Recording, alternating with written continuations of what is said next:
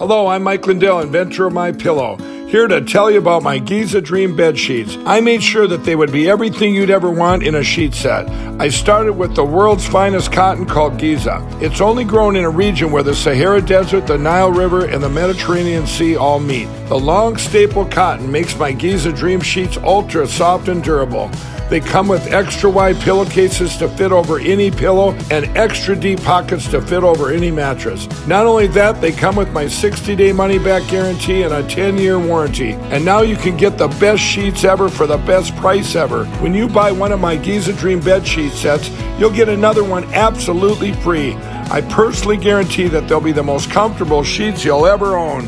Go to mypillow.com and click on the radio listener specials for the buy one, get one free offer on Giza sheets.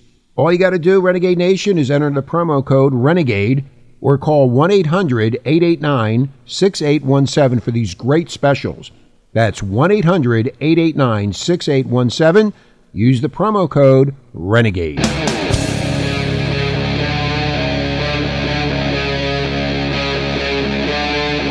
Free Talk Live.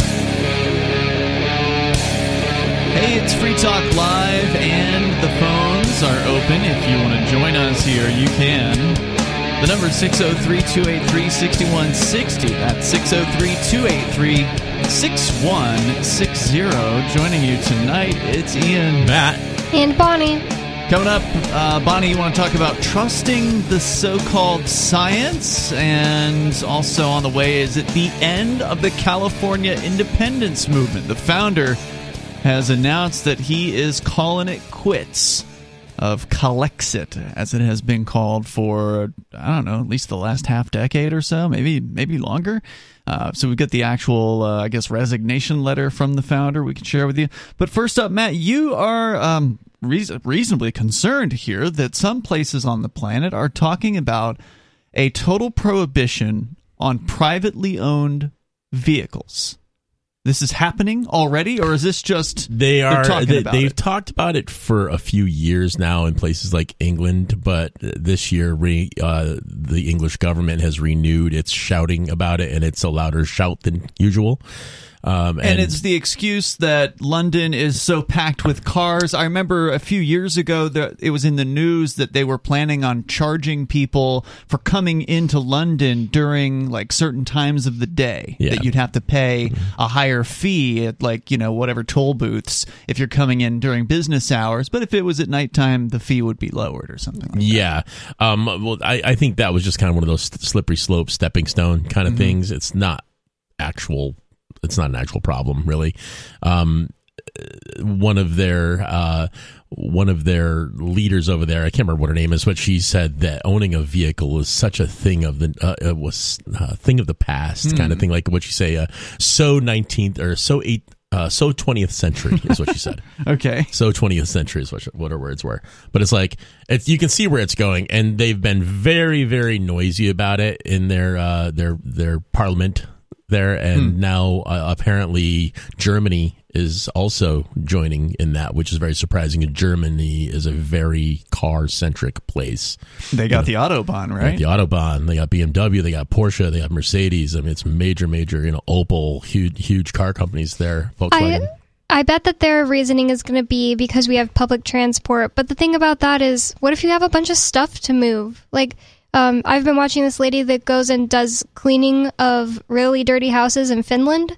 And she said in one of her videos, she said, my car can't fit the water vacuum I usually use. And I was like, oh, I bet she has a tiny European car. Well, they're going to make exceptions for companies that need to do things, right? Maybe, like and probably tax them to death as Truckers well. are still okay, but what be if you're not a country or company? What if you're just moving your water vacuum to go help your mom clean her house? You need to hire somebody.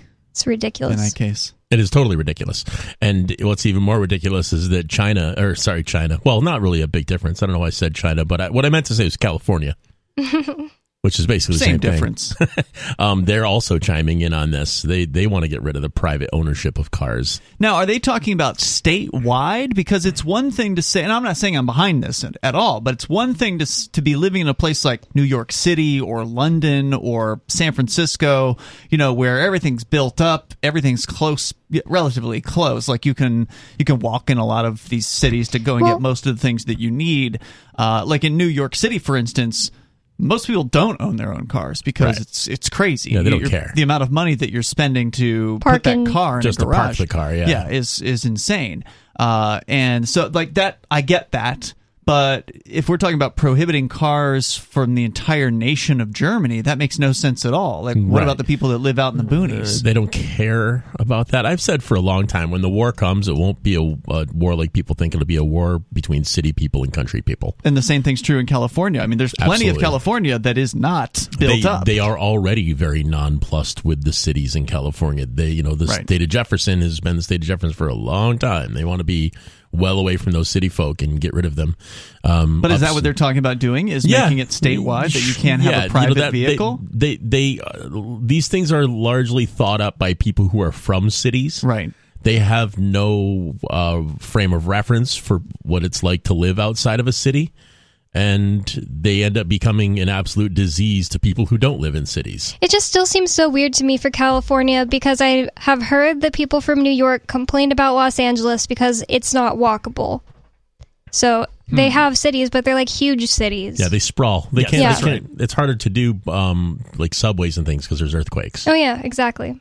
So it's weird to me that it would be happening in California and not New York. Yeah. Well, hey, New York's going to follow as soon as LA says something. New York's going to say, "Yeah, me too." Hopefully, they just realize for the last 100 years. Hopefully, they just realize this is stupid and give it up. Mm-hmm. They won't. I was just kind of looking for the story here. I got one here from The Truth About Cars. Is that where? Yeah, The Truth About Cars. I up? actually heard it on I heard about it on The Life of Paulos, which is a car-centric YouTube channel that I watch. But the Atlantic Journal has reported on it, and The Economist has reported on it. The Telegraph has reported on it just recently. And if you Google it, there are references to the idea that go back into like 2014, 2015. Well, the greenies are going to love it. Oh yeah, well that's what's the big push is obviously going to fall back. And they're already I've got my eye on this V8 Camaro, and I don't really need a V8 Camaro, but I do kind of just want bought a new car. I know, but I wrecked it on a deer the other day, so glad you're okay. I thank you. It was just a very, very little tiny deer, did very little damage, but still, it ruined my brand new car. So now I would but anyway, that's a work car though. The car that the Camaro would be something that I could actually enjoy myself in. This is not basic transportation. This is something that has huge horsepower and a 6-speed transmission and handles corners nicely, and it'll be really fun to drive. The kind of thing they would absolutely ban from California. I mean, let's remind our listeners that a recent news item. This isn't a speculative thing. This isn't this might happen. It's passed. It's signed. It's going into effect. They have banned all gasoline-operated lawn equipment and generators in California as of, I don't know what year, but in the next couple of years. Which makes zero sense to me because Southern California gets tons and tons of sunlight. And solar energy seems like a no-brainer there anyway, which means I think they could have incentivized people in some other way just using a logical argument with them, saying, look how good technology's gotten with battery-powered stuff. You should try this out. Instead, but they still don't have solar-powered lawn equipment. But they could. I mean, there's nothing to set up a solar panel on your lawn or on your roof and have it plugged into a battery and charge your stuff off a battery in the house. I mean, I know lots of people right here in New Hampshire do it. Yeah.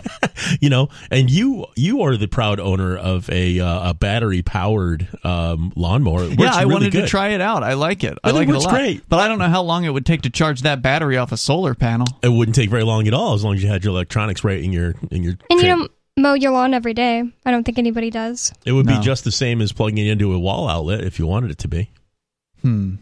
I guess I don't know enough about solar and how efficient that they are. I understand they're probably better now than they ever were, but and in California it's just like, if I was in California I'd be running a lot of stuff on solar.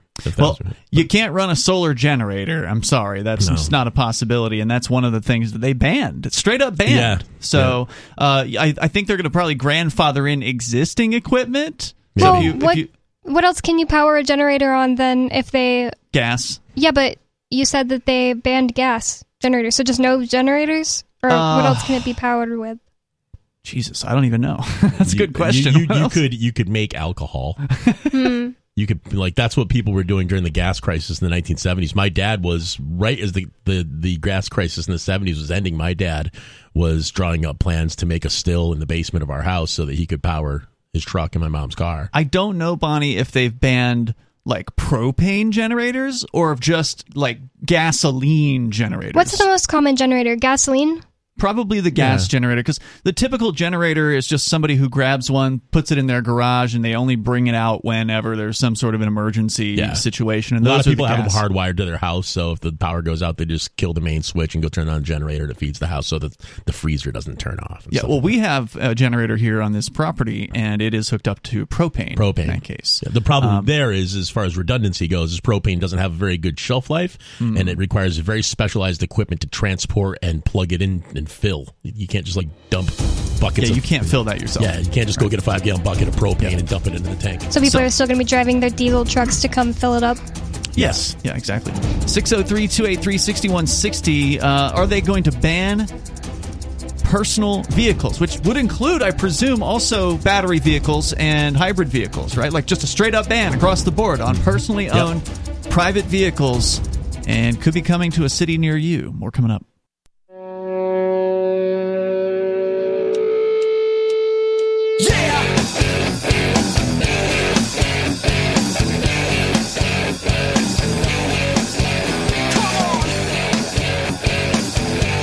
Talk Live.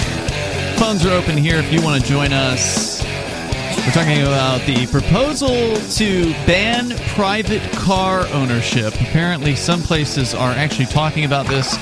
And if you want to weigh in, you're welcome to do that. 603-283-6160. It's Ian, Matt, and Bonnie in the studio tonight. 603-283-6160. And Free Talk Live brought to you by Bitcoin.com. It is a great place to get started learning about cryptocurrencies like Bitcoin and Bitcoin Cash. You can go there now.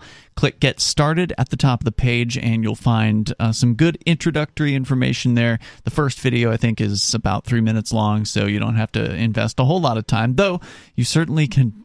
You can invest as much time in this topic as you want. It is very deep, as deep as you want it to be. So head over to Bitcoin.com, click Get Started, and jump into the world of crypto, because it is an interesting world that is changing the face of finance globally. If you want to know why, you got to learn some of the basic concepts at Bitcoin.com. Also, they've got a news site for the latest news headlines anytime in the world of crypto. Go to news.bitcoin.com as we go to your calls and thoughts, and then more on this story here about potential changes to the ability to simply own your own car in the future. Some people want to make it illegal. But first, let's talk to Thomas, and he says he's calling from Earth. Thomas, you're on Free Talk Live. Go ahead. Oh, well, good day, gentlemen. Thank you so much for taking my call. There's a lady here, too, but go ahead, Thomas. What's on your mind tonight? Oh, yes, I'm sorry, yes.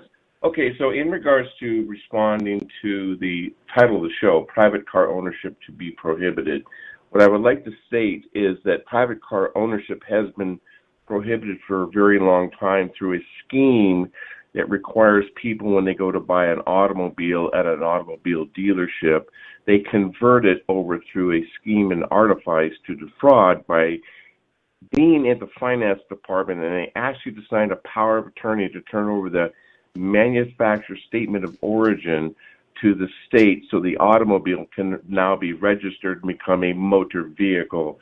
And a motor vehicle is intended for the transportations of, it's under Title 18, Section 31, it defines what a motor vehicle is. The term motor vehicle means every description or carriage or other contrivance propelled or drawn by a mechanical power and used for commercial purposes on the highways in the transportation of passengers and property or cargo. And what's different about that than a car? Well, it's for commercial purposes. Right, a vehicle is a Catch commercial use thing. Yeah, so this is actually an interesting theory. It's something that has been brought up before here on Free Talk Live. The idea of this manufacturer's statement of origin is this document that essentially is very secretive because the average user cannot get their hands on it, or it's very, very difficult. There are some theories out there that suggest ways to do this, but effectively it's almost impossible to pull this off. Have you, Thomas, ever managed to secure a manufacturer's statement of origin? Absolutely. Absolutely, yes. How? Yes. When you go in to purchase the automobile, you have to discharge their obligation in full. You've got to pay in cash. And you say that you want everything that comes with the automobile, including the key fobs and the floor mats and the manufacturer statement of origin. When you look at a manufacturer statement of origin, it's printed on bond paper, just like a birth certificate is.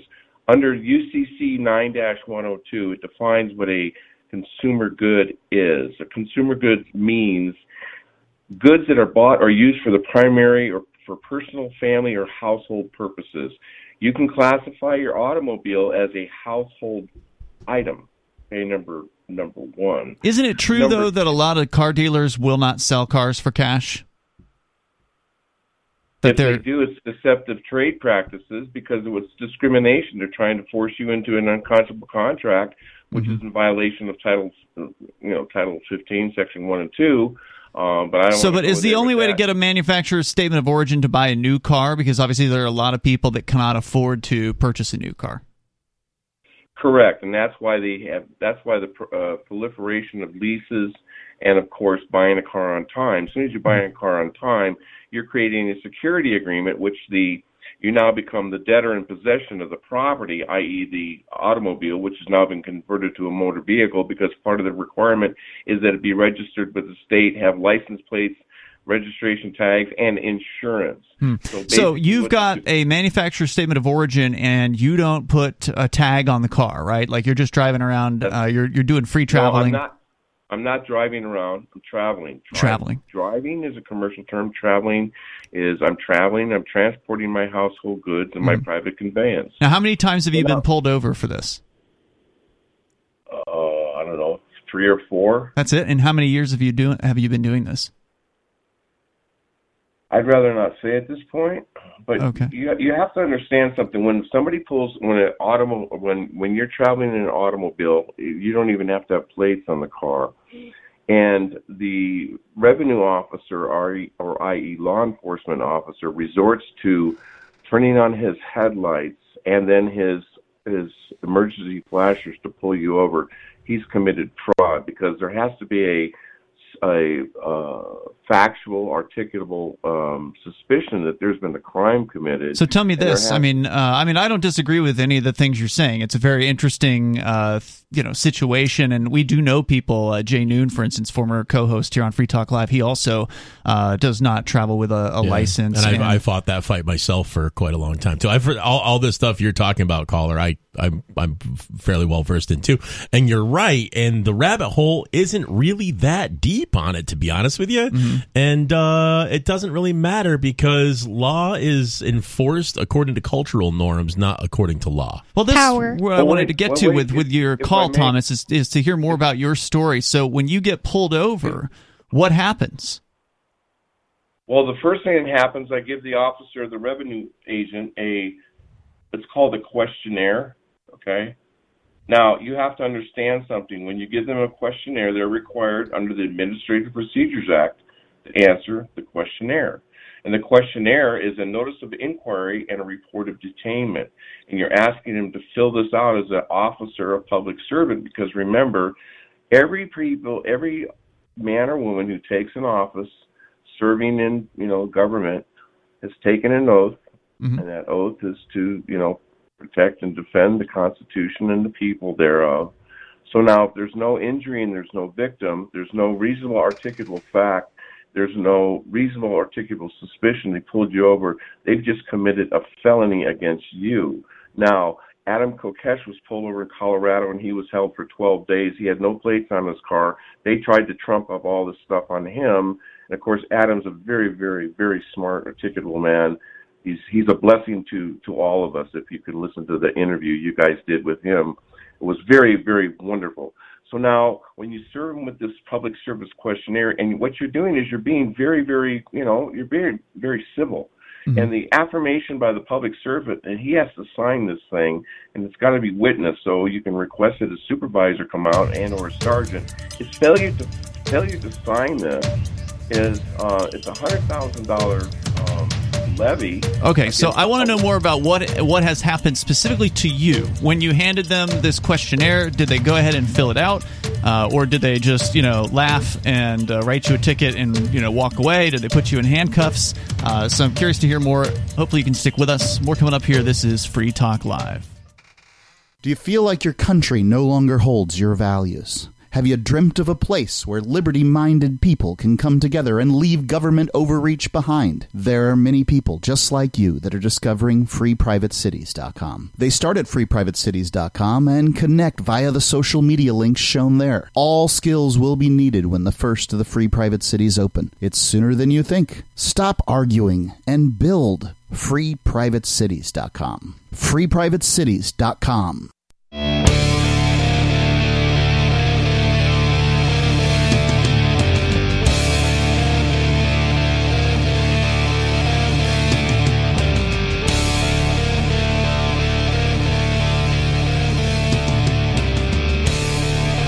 It is Free Talk Live.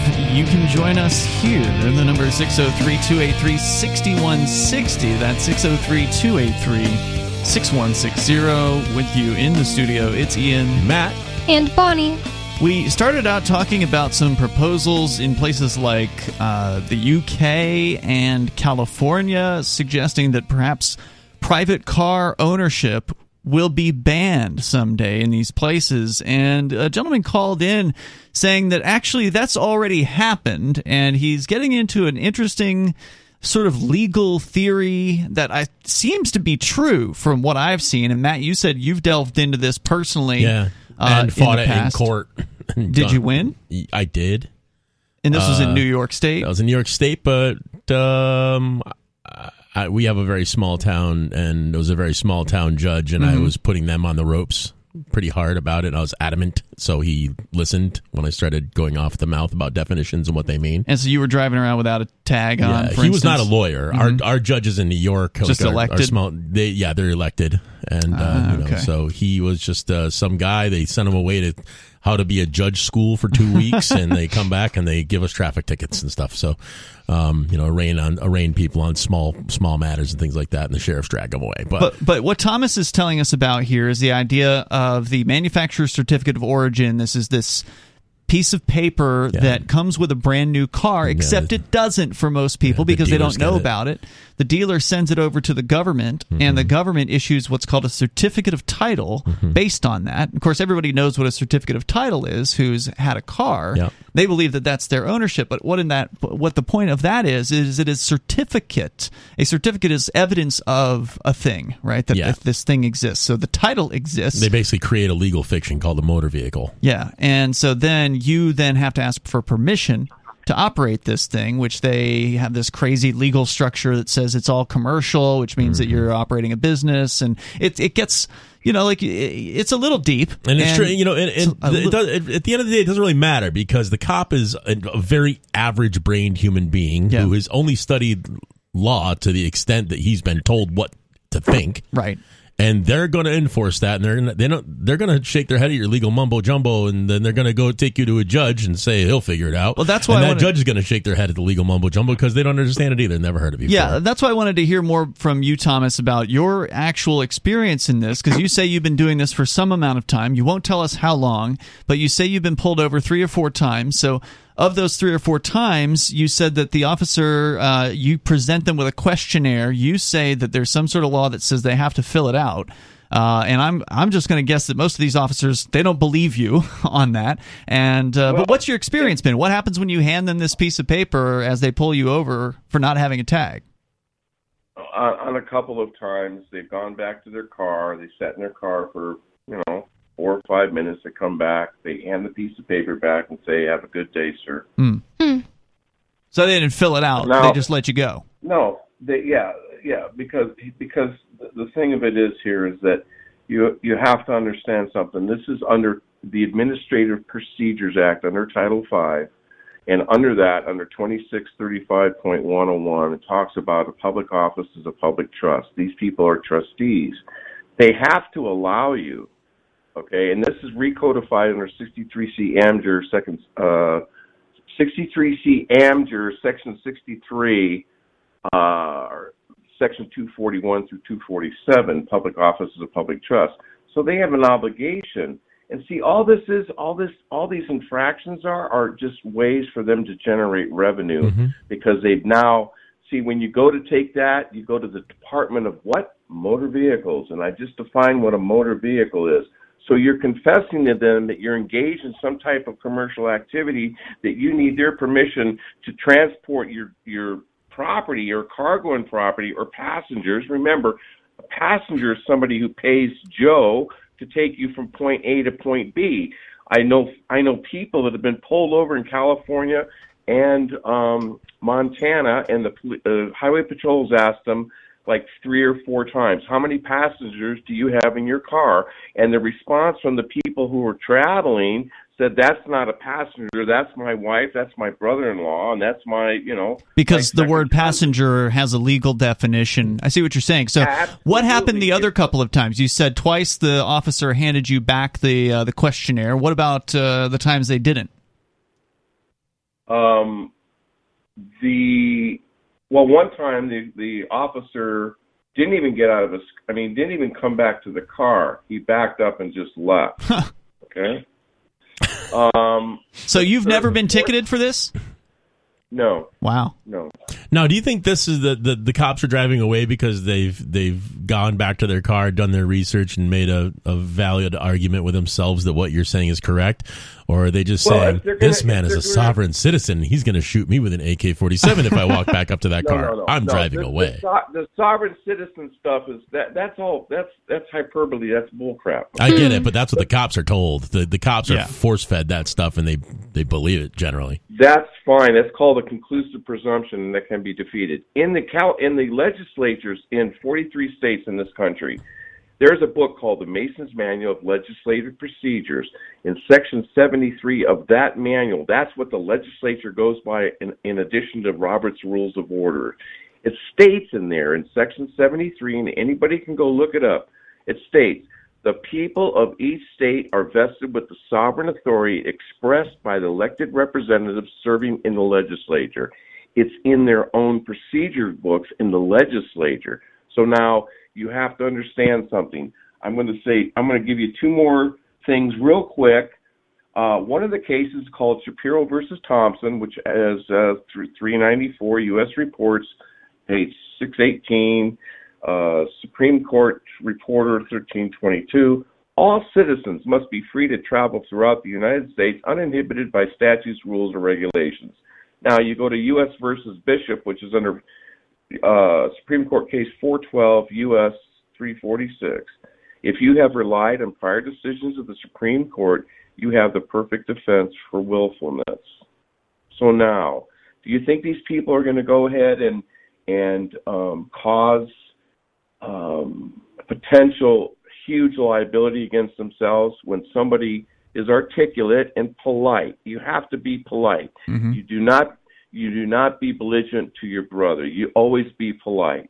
You just let them know that this is the way what's going on, and this is not acceptable. I think there is something to be said for being a difficult target, and these people are bullies, and they want to pick on the easy marks, and whether this stuff will actually end up holding up in court or not is another question, because you've never gotten there, and I would love to see more of this stuff in action. Did you ever get any video when you were pulled over? No. See, one of the problems with a lot of the people who have who promote these theories is that they very rarely have any actual evidence to back up the stories. I'm not saying what you said didn't happen. You sound very knowledgeable. You can cite these things off the top of your head, and I did have you send me an email, and I will share what you've sent to me here on our social media site over at social.freetalklive.com. That way people can take a look at this, because this is something that it's... How many hours did you have to spend researching this before you're so knowledgeable? Brother, I've been researching, looking for the truth since 1980, from the complete tear apart of the income tax laws, the statutes, codes, and regulations, to the Constitution, and what Constitution are we talking about? If I may say one other thing, there was a case that happened down in Florida. It's called Trezevant versus the city of Tampa, Florida, where they arrested this man for allegedly reckless driving or whatever. They held him for a period of time in that jail. And the 11th Circuit Court came out and said that the $65,217 per hour and a $1.8 million per day for the total fees. Now, this went all the way up to the 11th Circuit, and they said in that case that these sums were not exorbitant at all. Wow. Okay? Feel free to call another time, tell more of these stories. I find them to be absolutely fascinating. They are. I like revenue officer. Yeah, I want more people to have experience with this stuff, but it's, like he said, he's been researching this for 40 years. Thanks for the call tonight. There's more coming up here. This is Free Talk Live.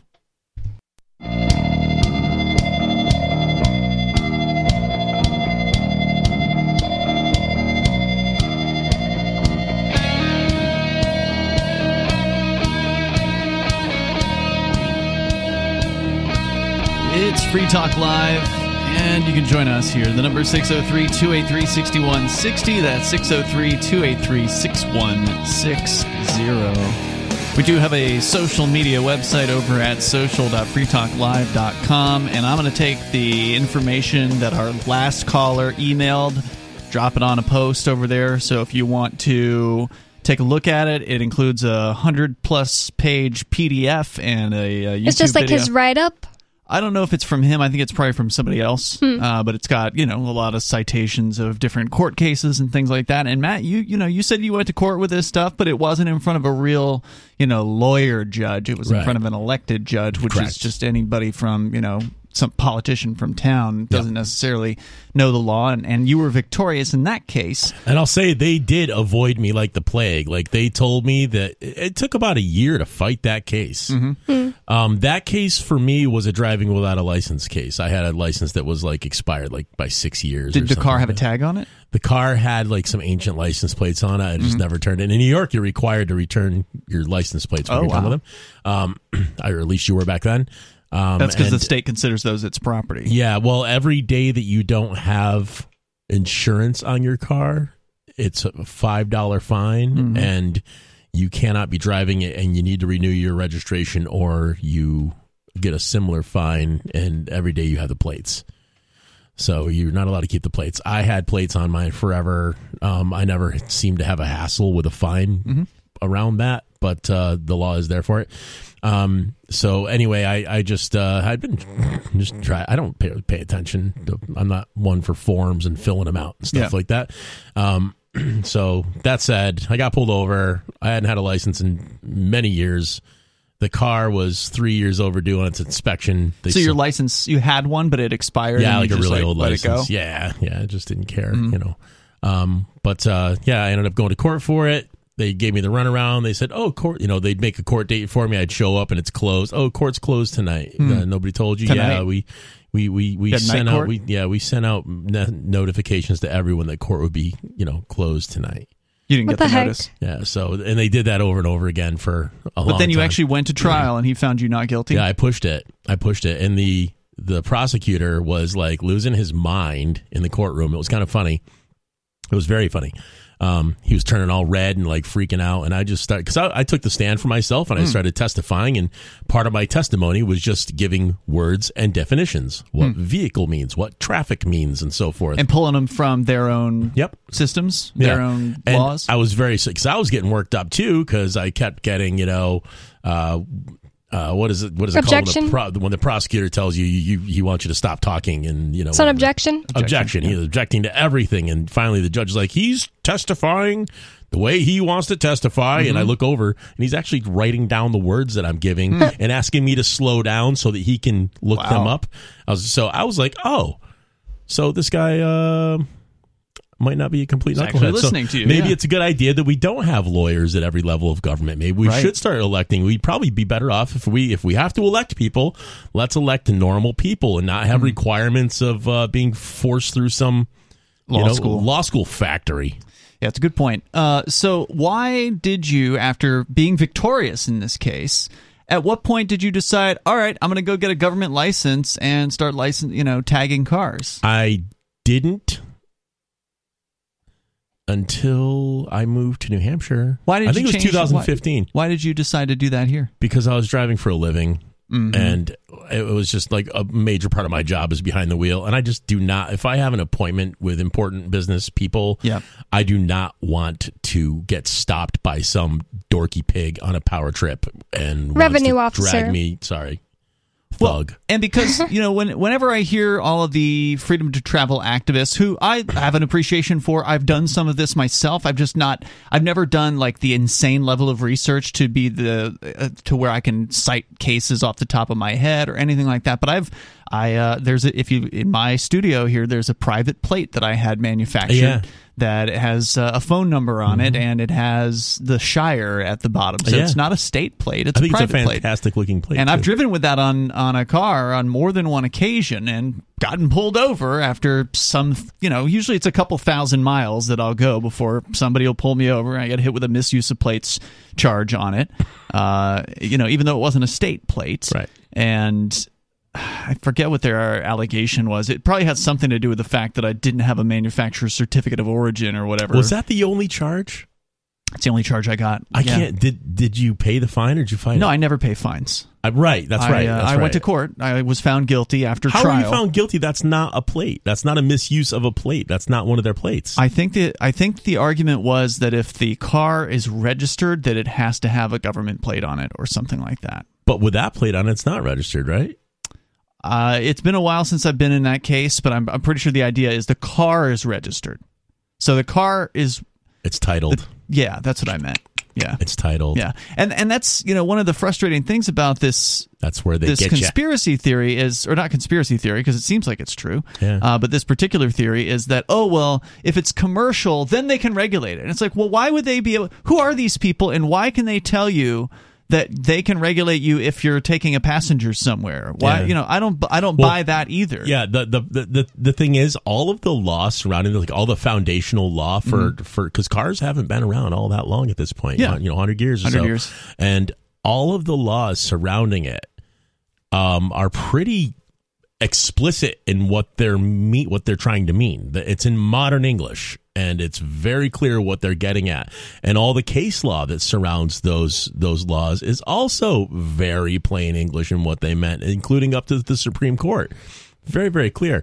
The term driver, everybody who drove a horse and buggy back in the day wasn't a driver. The driver was the guy who was wheeling wagon loads of goods. They were tractor trailer people of their day, so those are drivers. The average person using their buggy to get back and forth to home, or their wagon back and forth to their job. Just travelers. Just traveling. I want to go to Alu Axelman on the line here from Liberty Block. What's up, Alu? At libertyblock.com. Hey, Alu. Hi, how's it going? Hey, what's on your mind? I'm enjoying the discussion. It's very interesting about property ownership of cars and also about license plates and traveling versus driving for a commercial reason. I've heard this argument from sovereign citizens or other people libertarians and voluntarists who just want to drive freely. I kind of understand it, and it might even be true that maybe 100 years ago when they made the laws, they only sought to regulate people who are driving for commercial use and not private travelers. But that being said, as you guys know, I'm a voluntarist. I don't believe the government should be involved in any cars, commercial or private. Right.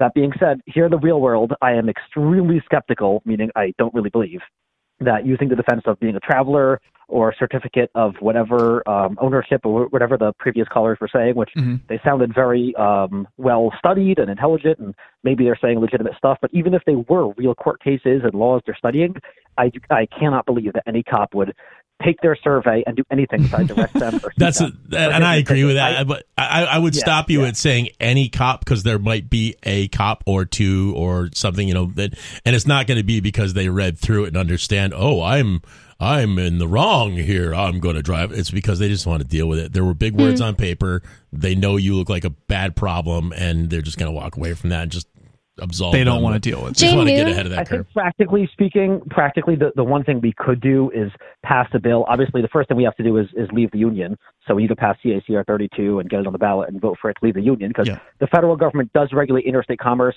And if you guys want to start citing fancy Supreme Court cases, look up Wickard versus Filburn.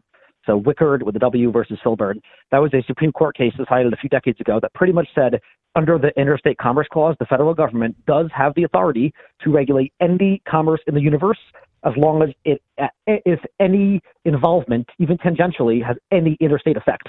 Meaning, if you buy a gun from me, technically that means that's less guns you're buying from Smith & Wesson, which is based in Mass, meaning it's interstate commerce. So the more you buy from Mass, I'm serious. I'm not joking around. You guys I've heard that interpretation as well. So Wickard versus Filburn, that's what it says. Anything in the universe is literally in some way interstate commerce, and the federal government can regulate it. The actual case with Wickard was a guy was feeding his own cows his own grain. He had cows and he grew his own grain or something, but he bought less grain from neighboring Iowa. And they said, "Oh, well, you're hurting the Iowa economy." Affected interstate commerce, and it's yet another reason to divorce. Another reason to divorce DC. Bonnie, what did you want to say about Jay Noon? I was going to say I agree with what Matt was saying. The reason that the cops walk away if you hand them a survey probably is that they don't want to deal with it, because that's how Jay Noon basically lives as an actual sovereign human. They don't want to deal with him or his family. And you'll notice the side of his horse trailer has a sign on it that says not for hire. Hey, Alu, do you have time to stand by and talk about Collexit and what's happening out there? Sure. All right, hang on. Alu's an excellent secession independence advocate. He's probably, I would say the top advocate of New Hampshire independence, and it looks like California's Collexit movement is falling apart. We'll tell you about it coming up. Free Talk Live's video archives have been on LBRY for years. LBRY is an uncensorable, decentralized, blockchain-based media sharing protocol, and we're big fans of it here on Free Talk Live. In 2020, LBRY launched Odyssey, a video sharing website to compete with YouTube, and it's really taking off. Now with over 1 million channels, many of whom are disaffected YouTube creators. During YouTube's crackdown for not towing the government line on COVID, the Free Talk Live YouTube channel started receiving strikes and could be completely taken down at any moment. Thankfully, Odyssey started offering live streaming, so we're now streaming live every night and posting our video archives permanently to Odyssey. You can watch live or anytime on our Odyssey channel by visiting video.freetalklive.com. If you want to go all in, download the desktop app at lbry.com, and then every video archive you watch, you'll help seed and keep it online forever. At minimum, we ask you visit video.freetalklive.com and follow us on Odyssey today. video.freetalklive.com.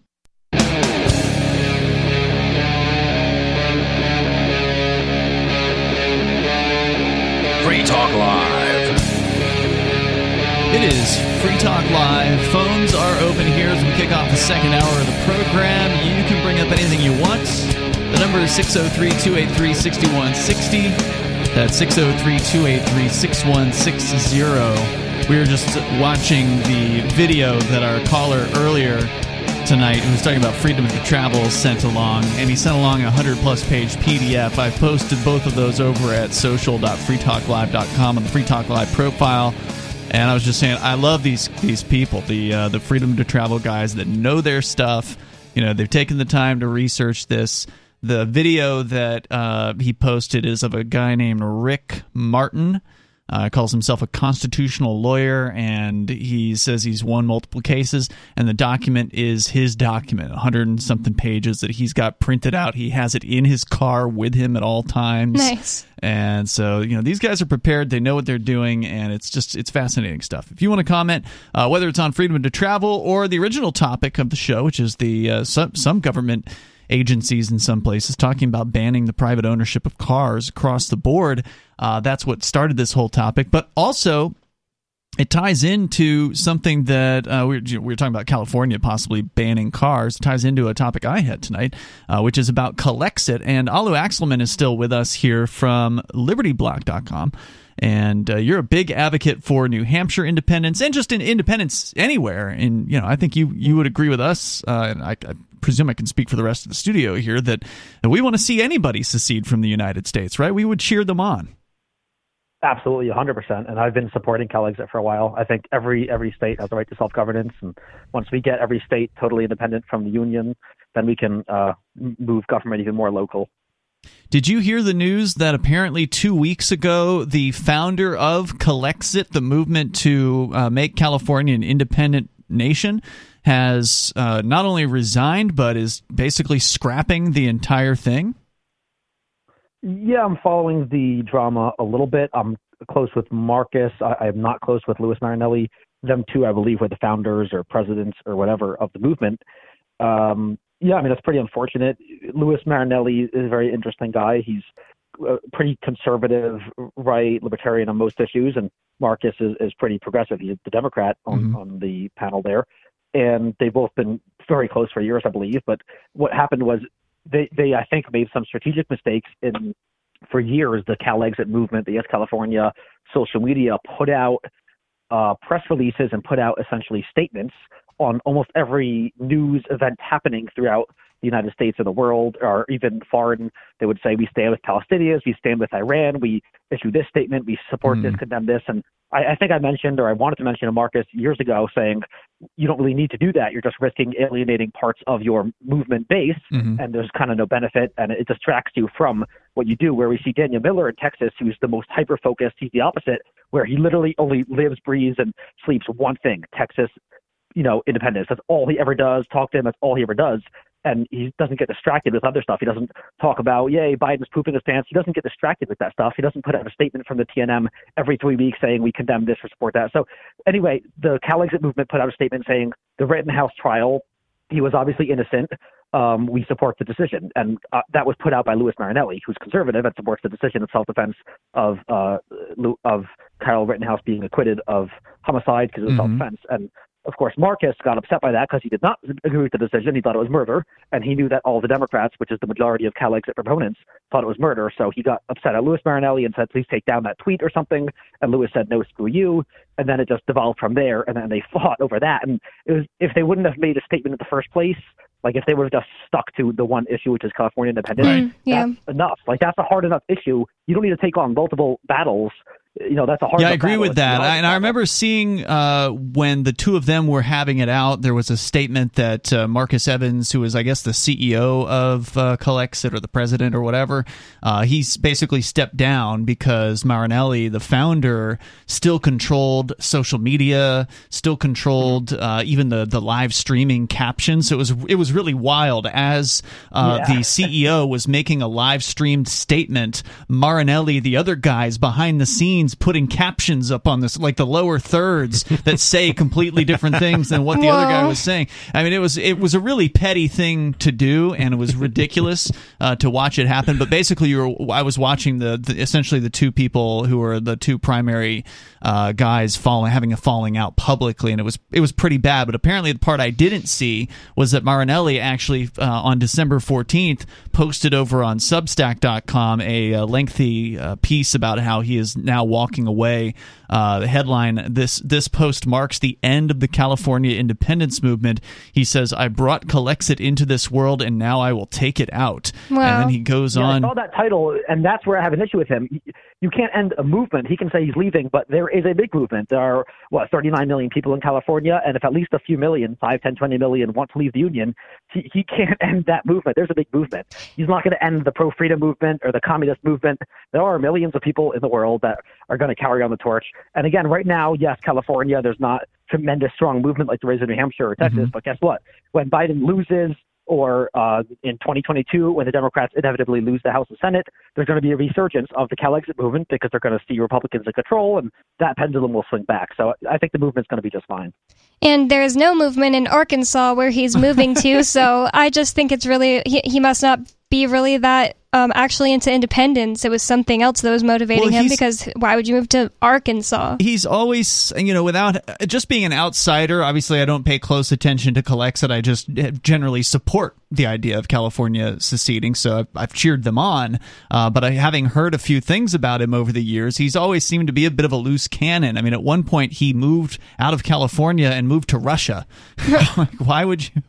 And yet he still continued to lead, quote unquote, the from Russia. California exit from Russia, which is very strange, messaging, right? Like, oh yeah, I support California's independence, but I'm leaving. Keep up the good fight. That I think hurt the movement. Yeah, and he hasn't even moved back. He's writing this "I'm leaving" post, saying specifically that he's living in Turkey right now, and he won't move back to the United States until his wife gets citizenship. And when he does move back, he doesn't want to bring her to California, so he's going to move to Arkansas. So yeah, I agree with you, Alu, to act as though one man can take down an entire movement. Obviously, that's not true, although if he does control social media and whatever other elements like a website, he can certainly do some damage on the way out the door. And it just makes me grateful that here in New Hampshire, we've got a fairly decentralized New Hampshire exit movement. There are different groups, there are different people, different websites. I think there are 3 different New Hampshire exit URLs, all controlled by 3 different people. So, if one New Hampshire exit URL starts talking about how they should stay in the Union, then there's still 2 others that are good. And then there's, of course, the Foundation for New Hampshire Independence, Alu, which you are the new president of, by the way. Congratulations on that. And those are the 4 websites that I can come up with off the top of my head. Of course, nhexit.us is the one that I'm involved with. But is there anything else that's new? You mentioned CACR 32. Obviously, we've talked about that to quite a large extent. For our listeners, that is the actual bill number here in New Hampshire that is going to get a hearing within probably the next couple months. What are you hearing? I mean, you're in this thing, in the thick of it every single day. What's going on? Yeah, did you see the nice letter that Representative Brody DeShays, our friend, wrote to us? Oh, thanks for the reminder. I actually meant to pull that up because I have not read the whole letter. I started reading your responses to him. So there's this state representative. Is he a Democrat or a Republican? He's got a Republican-sounding name. Yeah, but I Brody. didn't look him up. Yeah, he has an R by his name. Okay. But that's about it. Well, I mean, there's going to be plenty of Republicans that support the empire. There's people that want to take control over the empire so they can shove it down the throats of their opponents, and they love this constant fighting over it. So it's there's going to be people like him, and he just trots out all the garbage basically about why we need to stay with the Union, and you just tear his letter up just limb from limb. And you invited him to do a debate, and of course he's ignoring you. Exactly. So I asked him, we had a few email exchanges that were pretty polite, and I said, will you debate me? And he said, no, I would rather write a letter. And I said, I'm going to write a rebuttal. Can I please debate you after that? He said, no. So I'm looking, if anyone's listening, I'm looking to debate anyone, especially a state rep, especially New Hampshire, but I'll take on Dictator Sununu or anyone else in the world who's willing to debate. Yeah, and how can people reach out to you? What's the best way? LibertyBlock.com? Yeah, Facebook, Twitter, alu@gmail.com. Thanks, Alu. Appreciate the call tonight. Actually, I'm going to pull his post up. We'll talk about it here in a moment. Thanks for the call. I definitely appreciate the update over at LibertyBlock.com. More coming up here. This is Free Talk Live.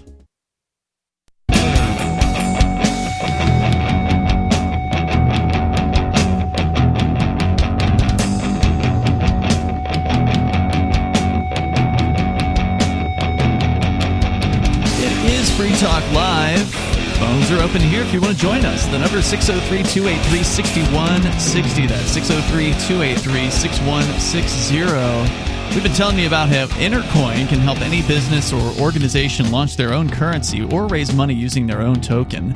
And now Intercoin has launched its investor token worldwide, and for the first time, it's available on an exchange.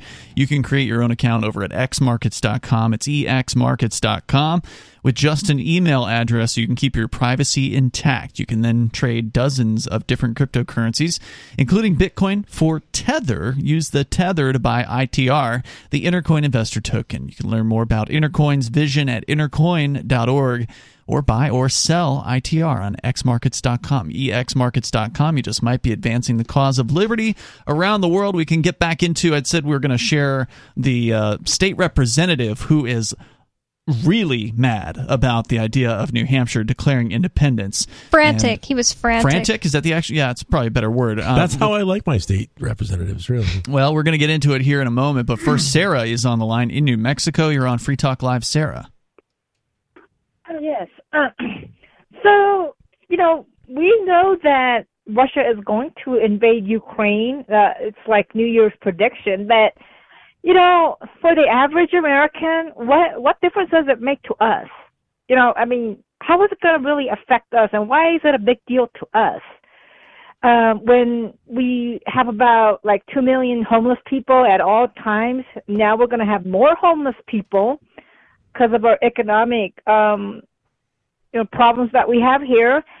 And then when we before you go on with whatever it is you were going to say there, Sarah, I'd like to answer your first question. As somebody who at least I don't knowingly have any Ukrainian family. It is still, I think some people do have family in Ukraine, and they don't want to see them get involved in, war and possible bombs being dropped and innocent people being shot, because those things happen during wartime. So, and then there's just people who generally support peace on earth. So those people would be perturbed by the idea of a Russian invasion into Ukraine.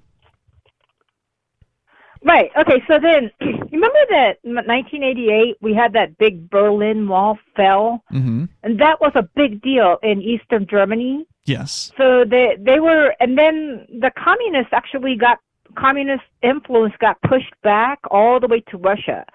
So it was communist policy all the way through Ukraine, Yugoslavia, Czechoslovakia, and Poland, and all the way up to Eastern Germany. Yep, and then the communist Russia, or the USSR, crumbled shortly thereafter.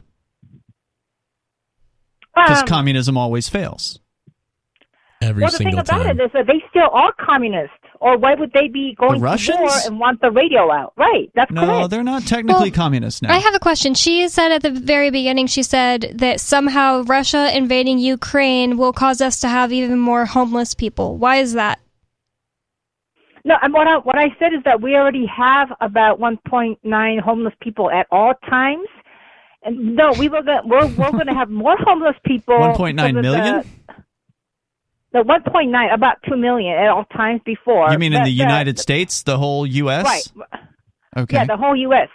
But the economic crisis is our rental. I'm talking about our current. Our government defaulting, our... Are you trying to say, Sarah, that you're not concerned with what's happening in Ukraine because there's too many problems here in the United States? Too many fat, lazy, homeless people in the United States? Well, that's what I'm talking about. Why would an average American be so concerned about Ukraine when we're going to... I don't think the average American is that concerned about it. I suspect the average American doesn't even know. Well, it's just very far remote because our rent assistance is going to get cut off pretty soon. Thank God. Okay. So how do you know about it? Did you hear something on the radio? We know you don't have the internet. So what is it that clued you in? I've been hearing about the radio, the news. So that we've been subsidized. So you're probably, Sarah, because you actually listen to the news, you are probably more informed than the average American is on international matters. Now, I'm not saying you're very informed, but you're probably more informed than the average person. The average person doesn't pay any attention to, world news. They barely even know what's going on in the United States. They probably can't tell you who the vice president is at any given time on average.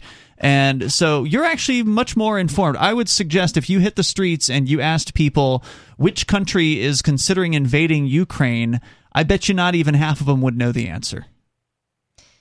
Well, and then the reason for war is so that the United States, the Americans could figure out learning geography, right? No, that's not the reason for war, Sarah. The reason for war, okay, gotcha. But the reason for war is total domination of a people and a place. Now, are you saying you support this, though? Are you supporting the invasion? She said that before. Yeah. She said that she hopes that they invade Ukraine. She hopes Ukrainians die. I just want to hear from her. So, but she did say that. Okay, maybe she changed her mind. The thing is that, I do support this because it was under all of the so-called... the Eastern Iron Curtain countries, were influenced by the Soviet Union communists. It's always been that way for many, many years. But why do you support invading Ukraine? They're not a communist country, and neither if they is Russia. wanted to be, they could just be communist without Russia. So, and they're not doing that. So I don't understand what your point is. One of the things, to go back to your original question, one of the things that will definitely impact the average American is that our military will have to go to fight people if this happens. That's what Biden is basically setting up, that we're going to send troops to Ukraine or Russia or whatever if this happens. That would be really bad if that would be very bad for the average person. That's possible World War III right there. Well, then why go out and fight for it when all you're doing is fighting for the capitalists? You're better off being on the side of the communists because it's a system without. No, you're better off being on no side. You're better off being, Switzerland and being completely neutral in these cases and not taking any side, Sarah. Why would you want to support violence? I mean, it's sick. Well, because the only way that the capitalists share their money is because of violence. They don't give up their wealth. Why do you care about their money? You don't make money. She wants to steal people's money. Well, think about it. What I'm on, disability, welfare, it's a communist program. It is. You're right about that. That's true. Well, I would wind up on the street starving and freezing to death. Or you can figure out how to go get a job. Well, I have mental illness. It's hard. You don't know. Well, you obviously I think all communists have a mental illness. That's a no-brainer. But if you're I hear you once a week, at least once a week. No, every day. Well, he's only here once a week. I'm only here once a week, but and I sometimes hear also on other shows when she calls in that I listen to. You're a smart person, Sarah. You might have a mental illness, but you're a smart person. I hear you talking.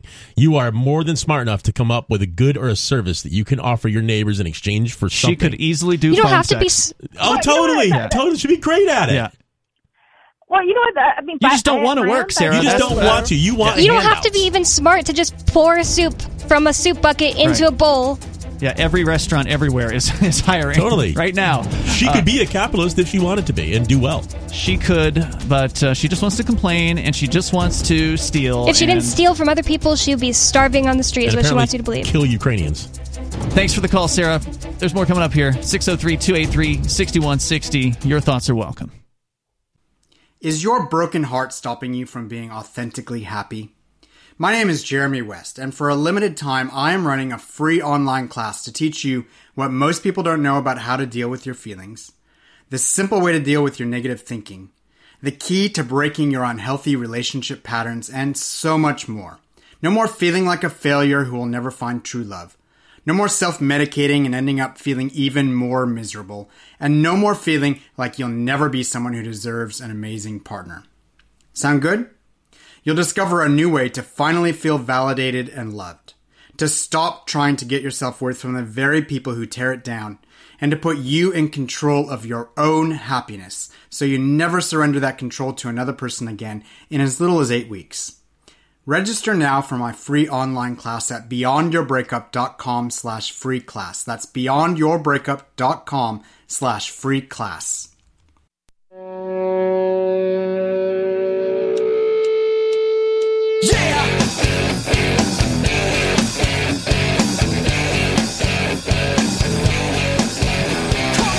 It's Free Talk Live, and the phones are open here if you want to join us. The number is 603-283-6160. That's 603-283-6160. Tonight, it's Ian, Matt, and Bonnie. And you can bring up anything that you want. We had Alu Axelman call in a little bit earlier, and he reminded me about something I'd actually wanted to talk about, which is the letter written by a New Hampshire Republican state representative. Looks like a younger guy. I see his picture here.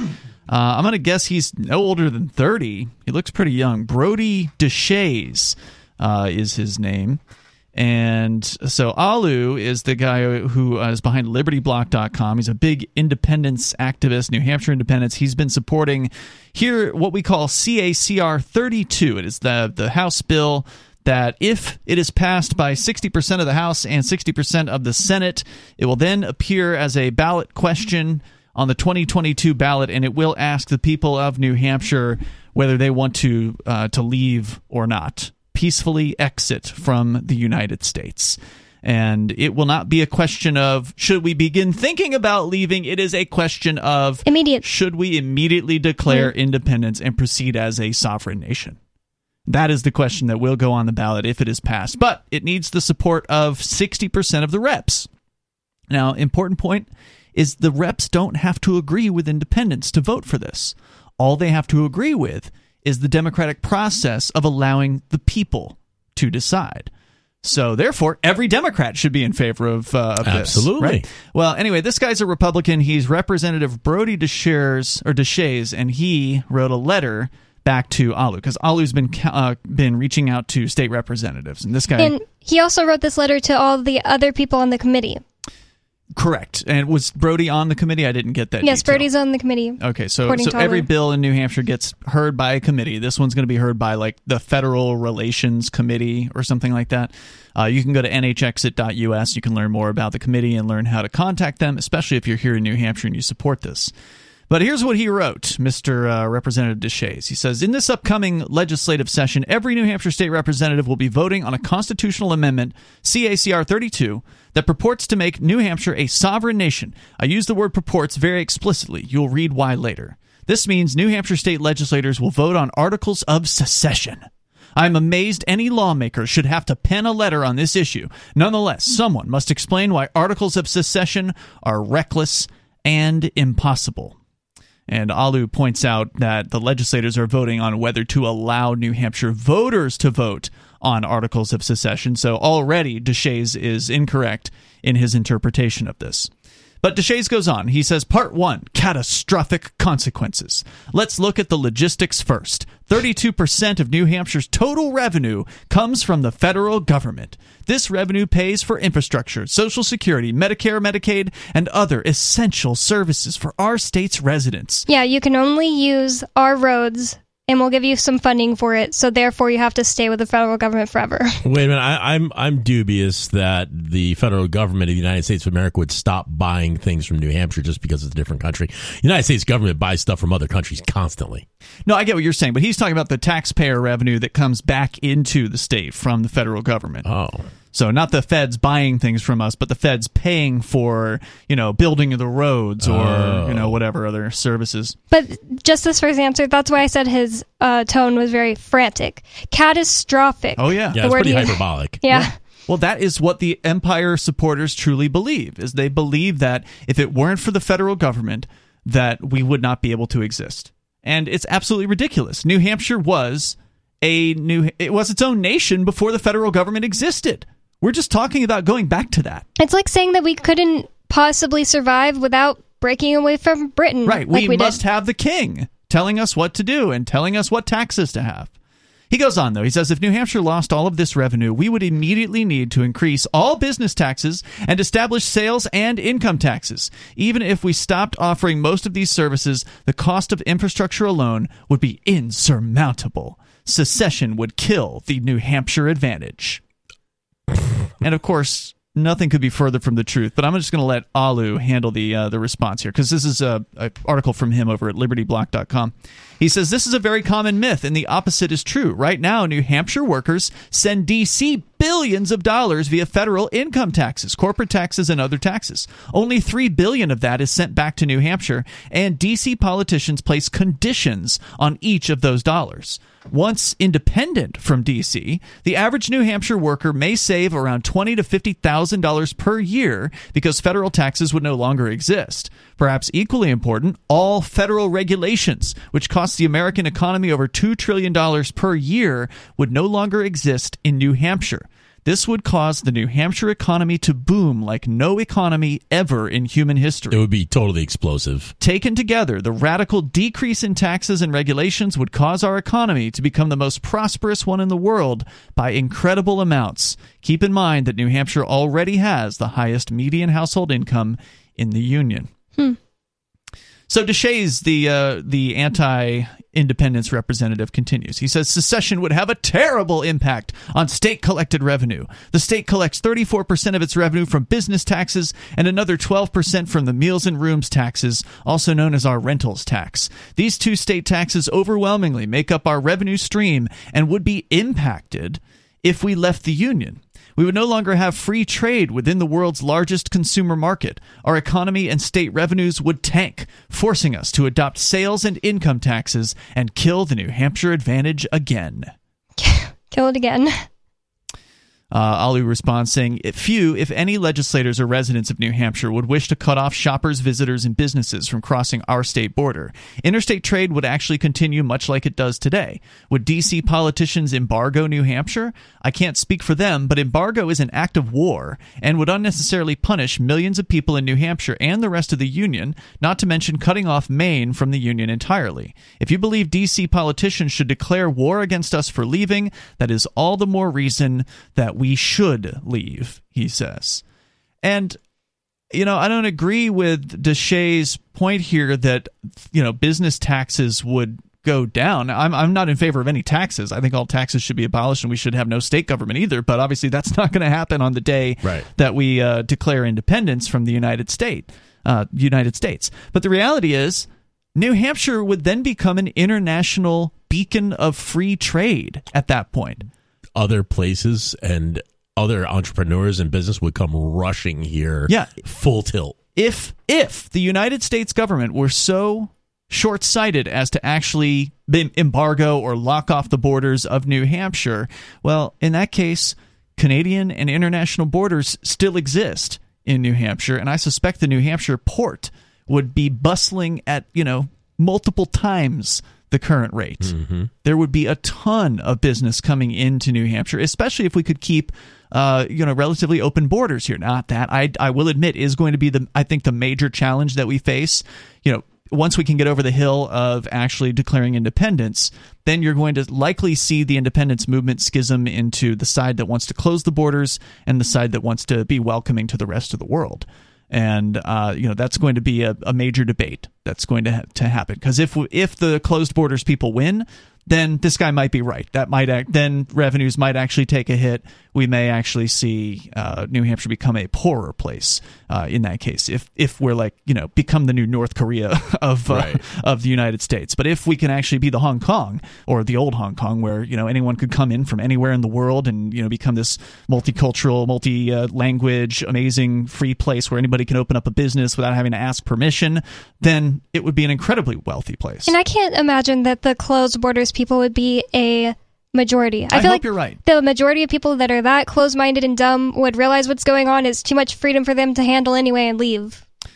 I definitely hope you're right about that, Bonnie, but we have run into those people as we've been around doing, questioning people about independence, and there are a number of people who support independence but also want to see closed borders. So that is one concern that I have. That's a major, I would say, concern with it, but it's not enough to say, oh God, we have to stay with the United States. No, I think there's a lot of fear of the unknown, but there's also so much opportunity in the unknown and what might happen. We'll continue, though, with the critiques from this frantic state legislator here who is a lover of the empire.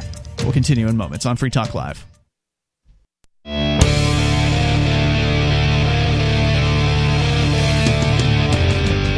Free Talk Live. Phones are open if you want to join us. We're talking about independence for New Hampshire. Unfortunately, the California exit or Calexit movement is crumbling. The founders of that movement have had a falling out. Maybe some people will pick or grab the reins and they'll get new leaders. Could be. I've got a great idea there, and I don't know if we can spare the surplus or if there is any surplus, but if we could farm out Jeremy Kaufman to just handle their social media.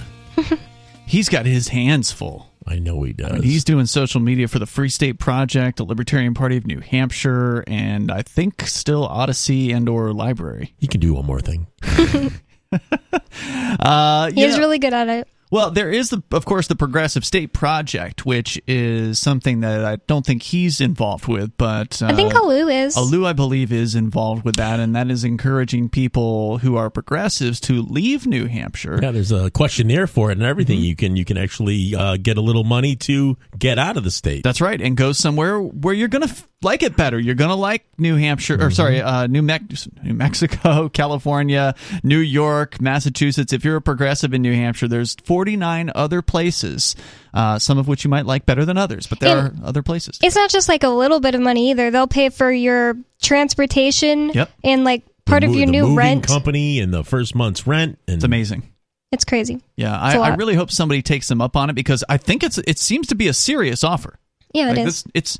It's kind of funny, but it's also delicious. Like, they really are seriously willing to do this for somebody that's seriously willing to actually leave. I bet there's somebody out there who is like, I'm tired of these people walking around with guns. Yeah, they're talking about it all the time. You see it all the time. I would love to see them, strap into a trebuchet and get launched to any state they want to get launched to. Yeah, and maybe they just can't afford to do it or think they can't, so... By the way, I want to say thanks to Scott, who is a Free Talk Live supporter. He has joined the AMPS program, stands for Advertise, Market, Support, or Advertise, Market, Promote, and Support. You can go to amps.freetalklive.com. Scott is a gold member over there at amps.freetalklive.com, meaning he's contributing $10 a month to the AMPS program. You can join as well and get some cool perks, get some benefits, amps.freetalklive.com. We're reading an article from libertyblock.com where Alu Axelman just tears up a letter that was written to him by a state representative who is the state representative is opposing independence for New Hampshire. He supports the empire. He supports staying with the big government of the United States, yet he claims to be a Republican. And Republicans supposedly are all about small government. But you can tell the reality is a lot of Republicans are all about power and getting as much of it as they possibly can. A lot of people who call themselves, there's a lot of people out there calling themselves a Republican or Democrat who don't even know what that is. Yeah.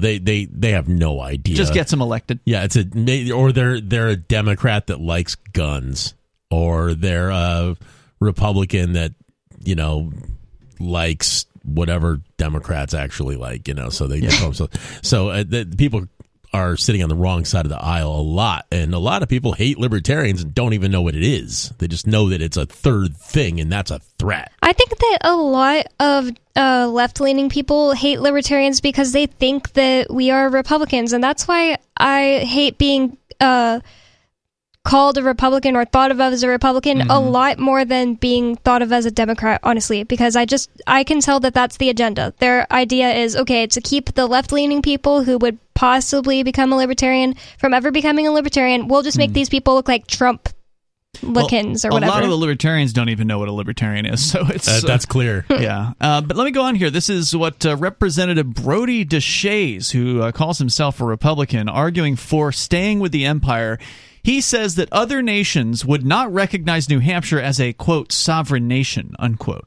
We would become a destitute hermit republic. No one would be able to travel to our state, killing tourism, our largest industry, and we would lack the funds and infrastructure to protect our borders. Why does he think that nobody would be able to travel to our state? That's lunacy. It doesn't make any sense whatsoever. At all. Who would decide that, and do you know why? How many people will come here just because it's their first time to travel to a foreign country and they could just do it in their car? They think that was so funny and cool. They just go step across the border, buy some fireworks, and go home. Yeah, which is what they do today. That's what they do right now. Yeah. But there would be people coming from all around the planet to come here, because if it's true that New Hampshire's top industry is tourism, and I'll take his word for that, then we would have more tourists here than ever before if we have an open community that welcomes people internationally, that says, hey, you want to go skiing during the wintertime?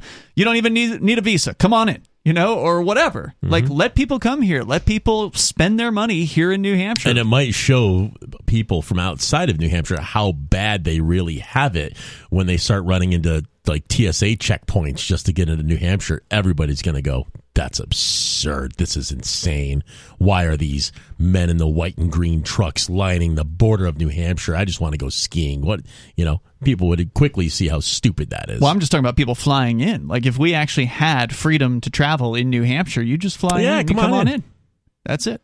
Of course, again, going up against the closed borders people is going to be no easy thing to do, although, Bonnie, you think there's not that many of them. I just don't understand how they could possibly convince everybody that there's a net benefit. Like, your family that lives in Massachusetts needs to have to go through, a huge line and have to pay money to get to come see you now. Well, I mean, there's so many people that go back and forth from Massachusetts and New Hampshire every day. They'll convince them the same way they always do. Mexicans, Canadians, but we're in New Chinese, Hampshire. Terrorists, drug dealers. Those New Hampshire people are going to come down here and take our jobs. The same old fear-mongering that they use at the southern border of the United States will then be used on the southern border of New Hampshire. I mean, it'll be the same exact crap. But regardless, let me go on here. He says it'll kill tourism, and we would lack the funds and infrastructure to protect our borders. See, even he wants to do it. New Hampshire would be alone and vulnerable in a globalizing world. Does this guy not know that New Hampshire has the highest per capita ownership of machine guns in the entire United States? Probably not. When has the federal government ever stepped in to protect anyone in New Hampshire anyway? When was there ever a situation where there was somebody in New Hampshire like, gee, I need protection? And they protected people by raiding our house on March 16th from buying Bitcoin. I must say, I felt extremely protected when that guy was pointing his M4 at my chest. Alu's response to him is that, what's the paranoid assumption based on? Over the past 80 years, 150 small nations separated from their countries/unions, and nearly every single one was recognized by the international community. That said, nobody argues the most corrupt, evil authoritarian regimes may not recognize legitimate countries. Despite Taiwan being a totally unique and independent island nation, politicians who run China refuse to recognize Taiwan as an independent nation. Only 14 tiny UN-recognized states recognize Taiwan as an independent state, yet the Taiwanese remain prosperous, patriotic, and safe. And the only threat to Taiwanese people is the Chinese politicians, he says. In 2021, Bloomberg Media actually named Taiwan as the #1 place in the world for Americans to live. The average income of Taiwan in Taiwan is over $16,000. It blows China's average of $4,000 something out of the water. If not for government gangs, free trade would obviously allow the Taiwanese and all other humans on Earth to be exponentially more prosperous. I mean, why would anyone think that New Hampshire declaring independence would mean that it wouldn't be recognized on the international scale? Is Britain not recognized as its own country since Brexit? Nope. True. I mean, that's that didn't happen. Right. People still recognize Britain as its own place. Deshays continues. He says, not to mention that federal officials with the backing of the U.S. military, the most well-funded and prepared military in the world, would never allow New Hampshire to secede. Every New Hampshire guardsman swears an oath to the U.S. and New Hampshire constitutions. They are bound to protect the perpetual union our U.S. Constitution establishes. This is part of the principle of dual enlistment, under which persons enlisted in state militias, National Guard units simultaneously enlist in the National Guard of the United States. And when the National Guard units are called to active duty in the federal service, guardsmen are relieved of their status in state militia. Then the New Hampshire National Guard would immediately help federal troops reestablish control over any purportedly sovereign New Hampshire. So there it is. The threat of violence has been released here in paragraph number 4. That's what he's got. Of Deshays. Obviously, he's not one of those Republicans who found out in 2021 that officers of the law or whatever don't actually stand by their oaths. When did they find that out? When the 9 got arrested, and they're like, "Why aren't you swore an oath to work for me, not the governor? What are you doing? Why are you arresting me?" You're talking about the 9 people that were arrested at just all the Republicans meeting. who've been realizing that this year. Right? Yeah, he clearly believes that that might makes right, and that the U.S. government has the military might under its control, and that's all that it takes. Yeah, not only is he a sucker, he's a violent sucker. The bullies bullied us, and now we have to do what they say. Yeah, and he does, although I do wonder what would happen with the guardsmen. Would the New Hampshire guardsmen, the group of people who are actually likely from New Hampshire, actually turn their guns on their own family members? I think most of them are in the Guard in the first place because the federal government's giving them money to be so, and the state and federal government's giving them money. The money dries up. They'll probably just go form militias. We got more on the way here. The number 603-283-6160. You can take control of the airwaves. Hour number 3 is on the way. More from the pro-empire Republican coming up. So you've signed the Shire Society Declaration and are planning your move to New Hampshire to be around more liberty-oriented people. Next, sign up for the Shire Society Forum at forum.shiresociety.com. There are a bunch of people there who are already in the Shire, and they want to meet you. If you're already in the Shire physically, you should also come by the forums. Remember, not everyone uses Facebook. New people are signing up for the Shire Society Forum every month, so drop in and say hello at forum.shiresociety.com.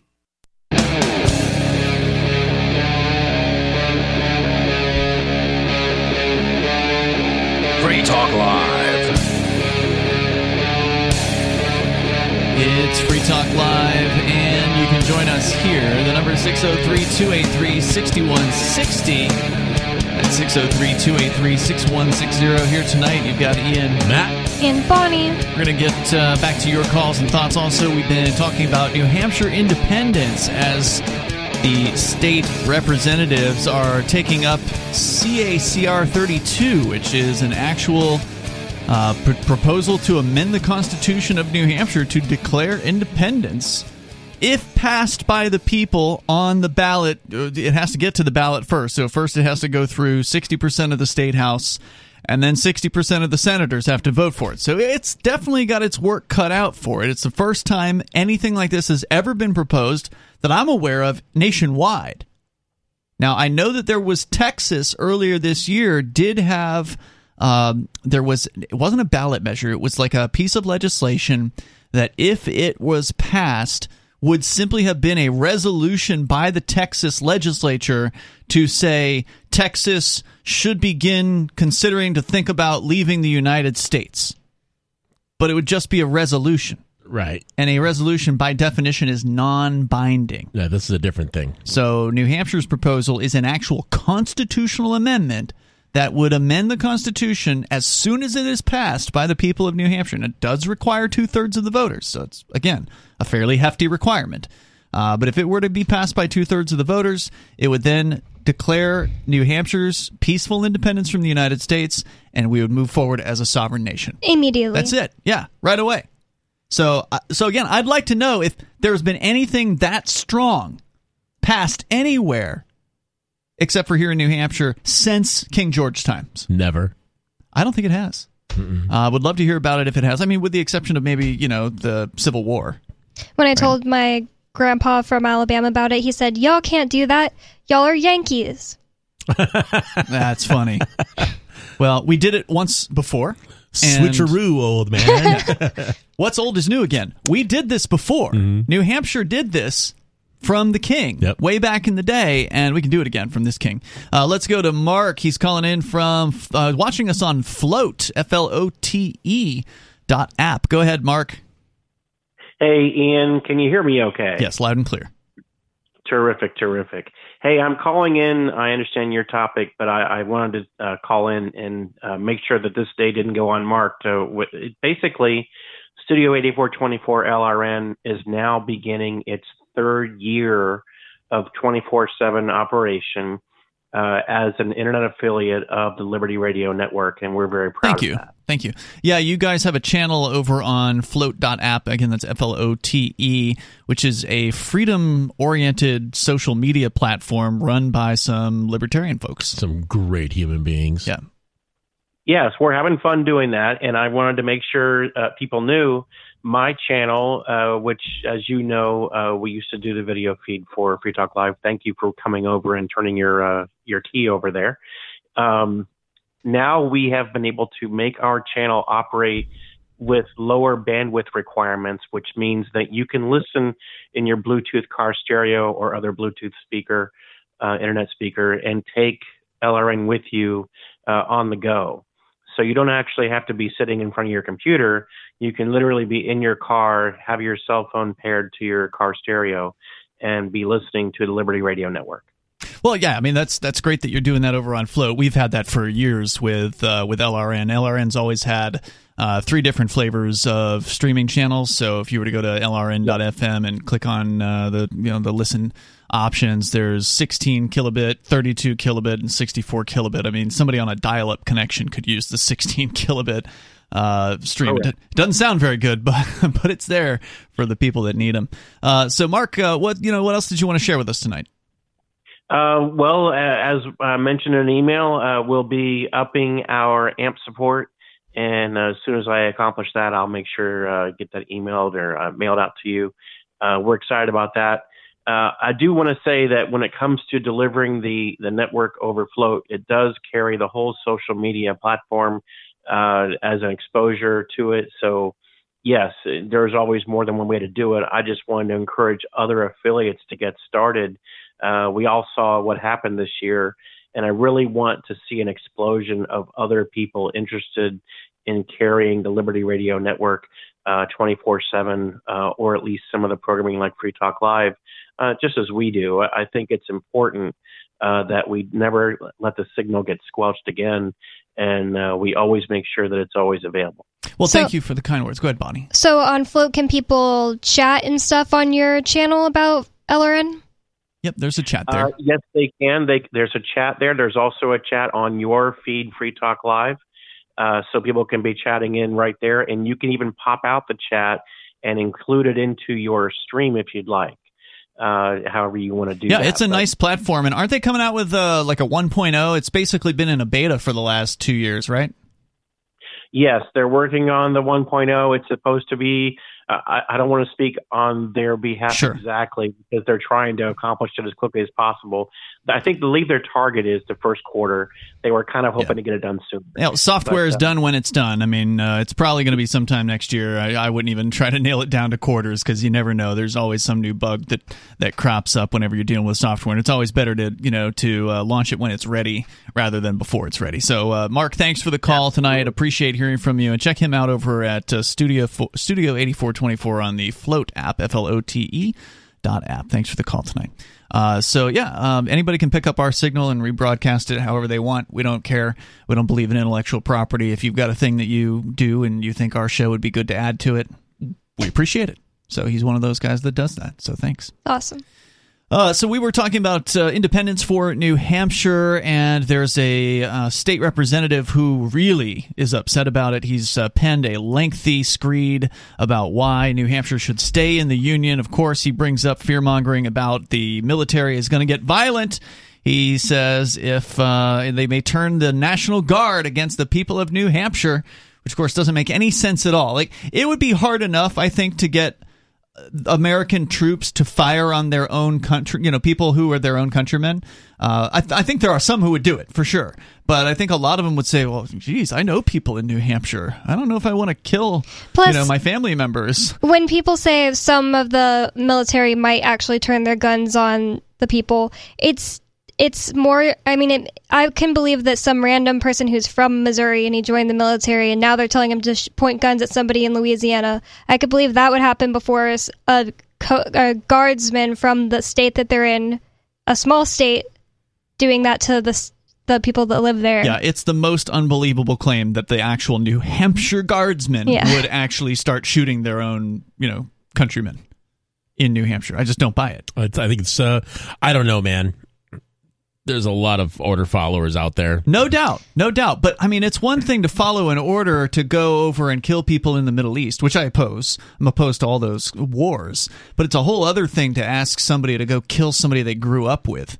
Yeah. To go kill somebody in the same neighborhood. Those might not be the National Guards people they send. They might send people from California. Well, they might, but he's making the claim. The state representative was actually making the claim that the National Guard in New Hampshire would be used to oppress. That's ridiculous. Yeah, that's crazy. I just don't buy it. I'm trying to just figure out this guy who wrote this in general. He is 22. He's younger than me. Yeah, he's way younger than we thought. He is on the side of Republicans, apparently, and he is anti-independence. My little brother is in the Air Force, and he is 22, and he thinks he's a Republican, kind of leaning libertarian. Mm-hmm. He's all for independence. I just don't get this guy at all. When I tell my little brother about New Hampshire seceding, he's like, "Man, I would come live there." Well, I think that the difference between your brother and this state representative is the state representative is a power seeker. The state representative, he's starting his political career. This is a person who probably has designs on becoming a U.S. senator or the president or, something like that. So he wants to do it from the place he's from because he doesn't want to have to move. So he's starting that process. Sounds about right. He goes on to say that New Hampshire could never survive as a sovereign nation, and he puts that in quotes. You may say to yourself, out of principle, we should still leave the Union and see what happens. But articles of secession are unconstitutional and therefore impossible. Any attempt to make New Hampshire a sovereign nation only purports to do so and is illegitimate. See, that's the thing. This guy should read No Treason. We are not asking permission to leave. This isn't a thing where we're going to the U.S. government and saying, oh, please, pretty please, can we just say goodbye? We just want to break up with you. No, this is a thing where we say, no, it's over, we're done, doesn't matter what you say. And really what it is, just giving the voter the opportunity to do it. Yeah, more coming up.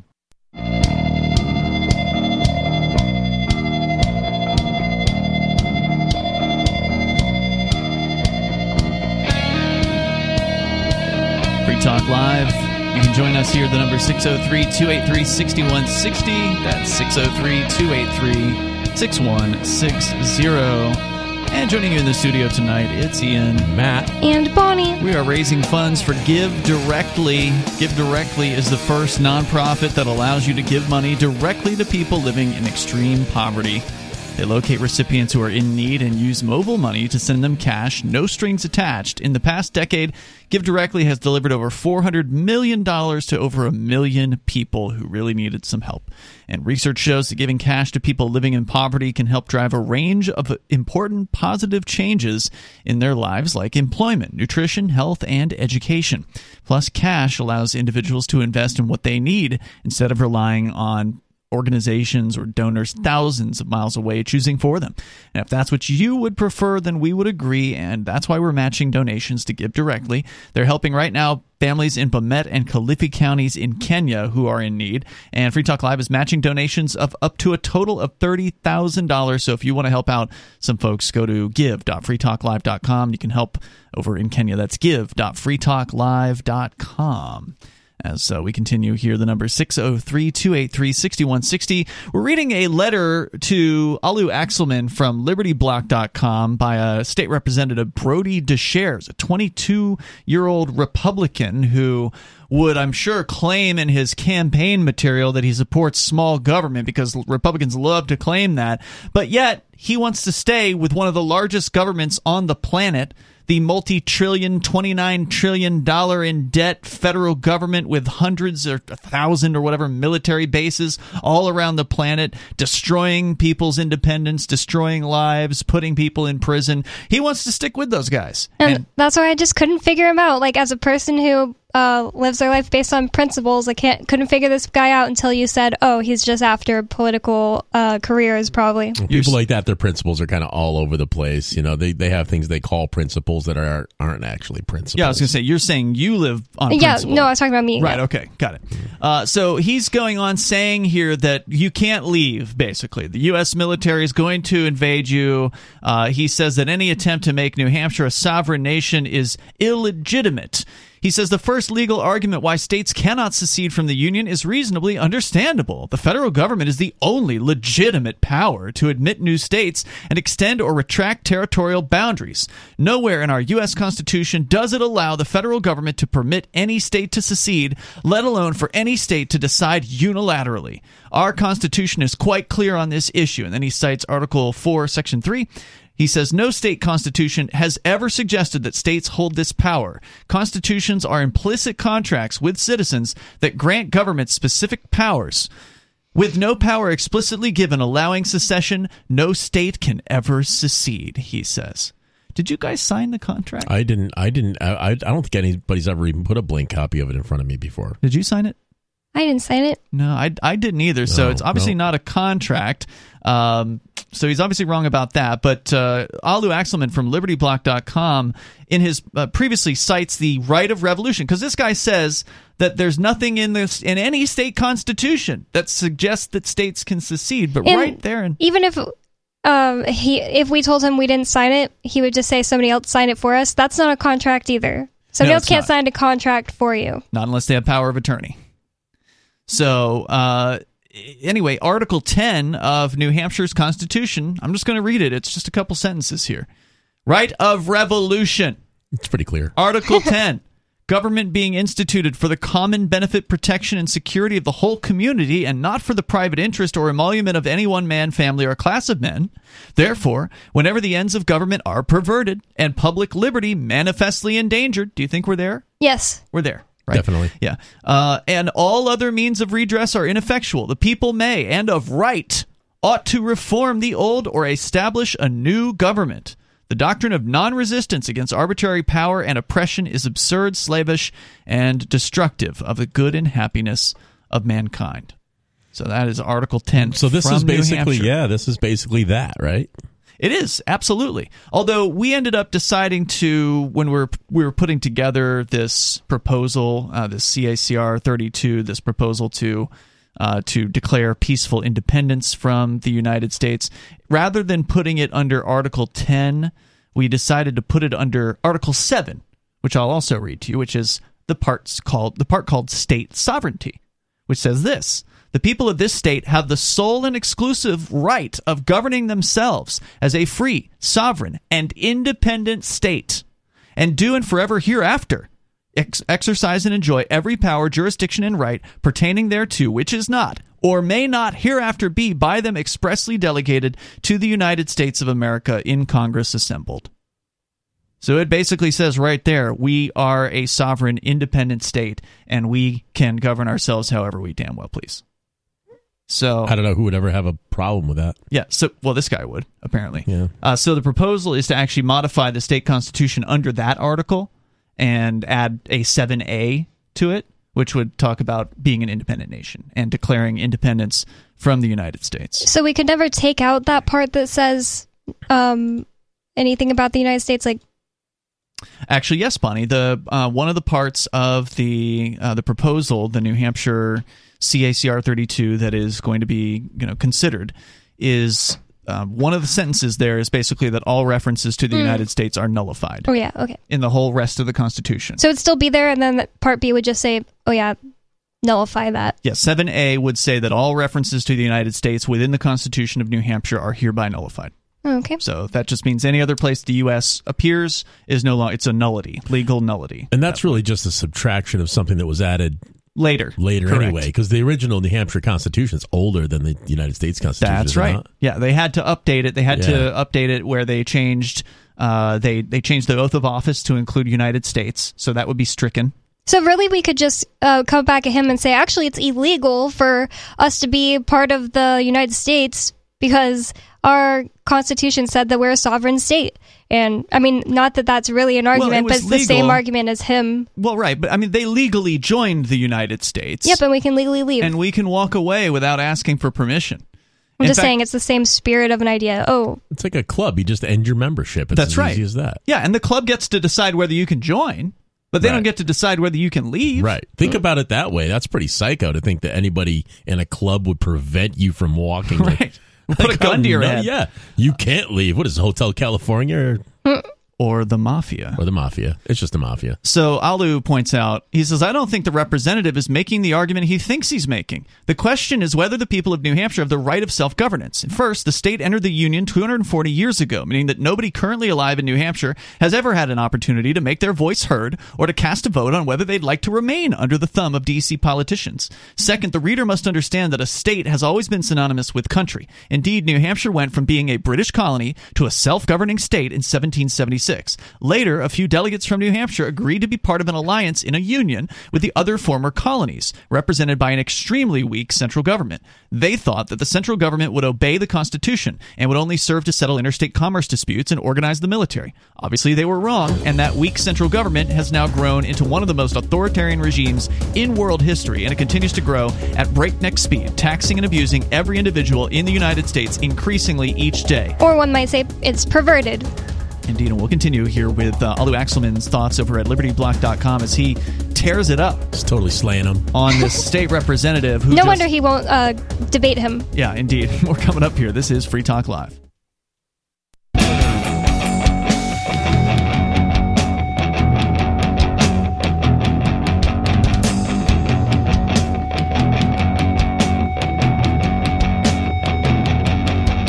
Free Talk Live, phones open here. If you want to join us, we're talking about independence.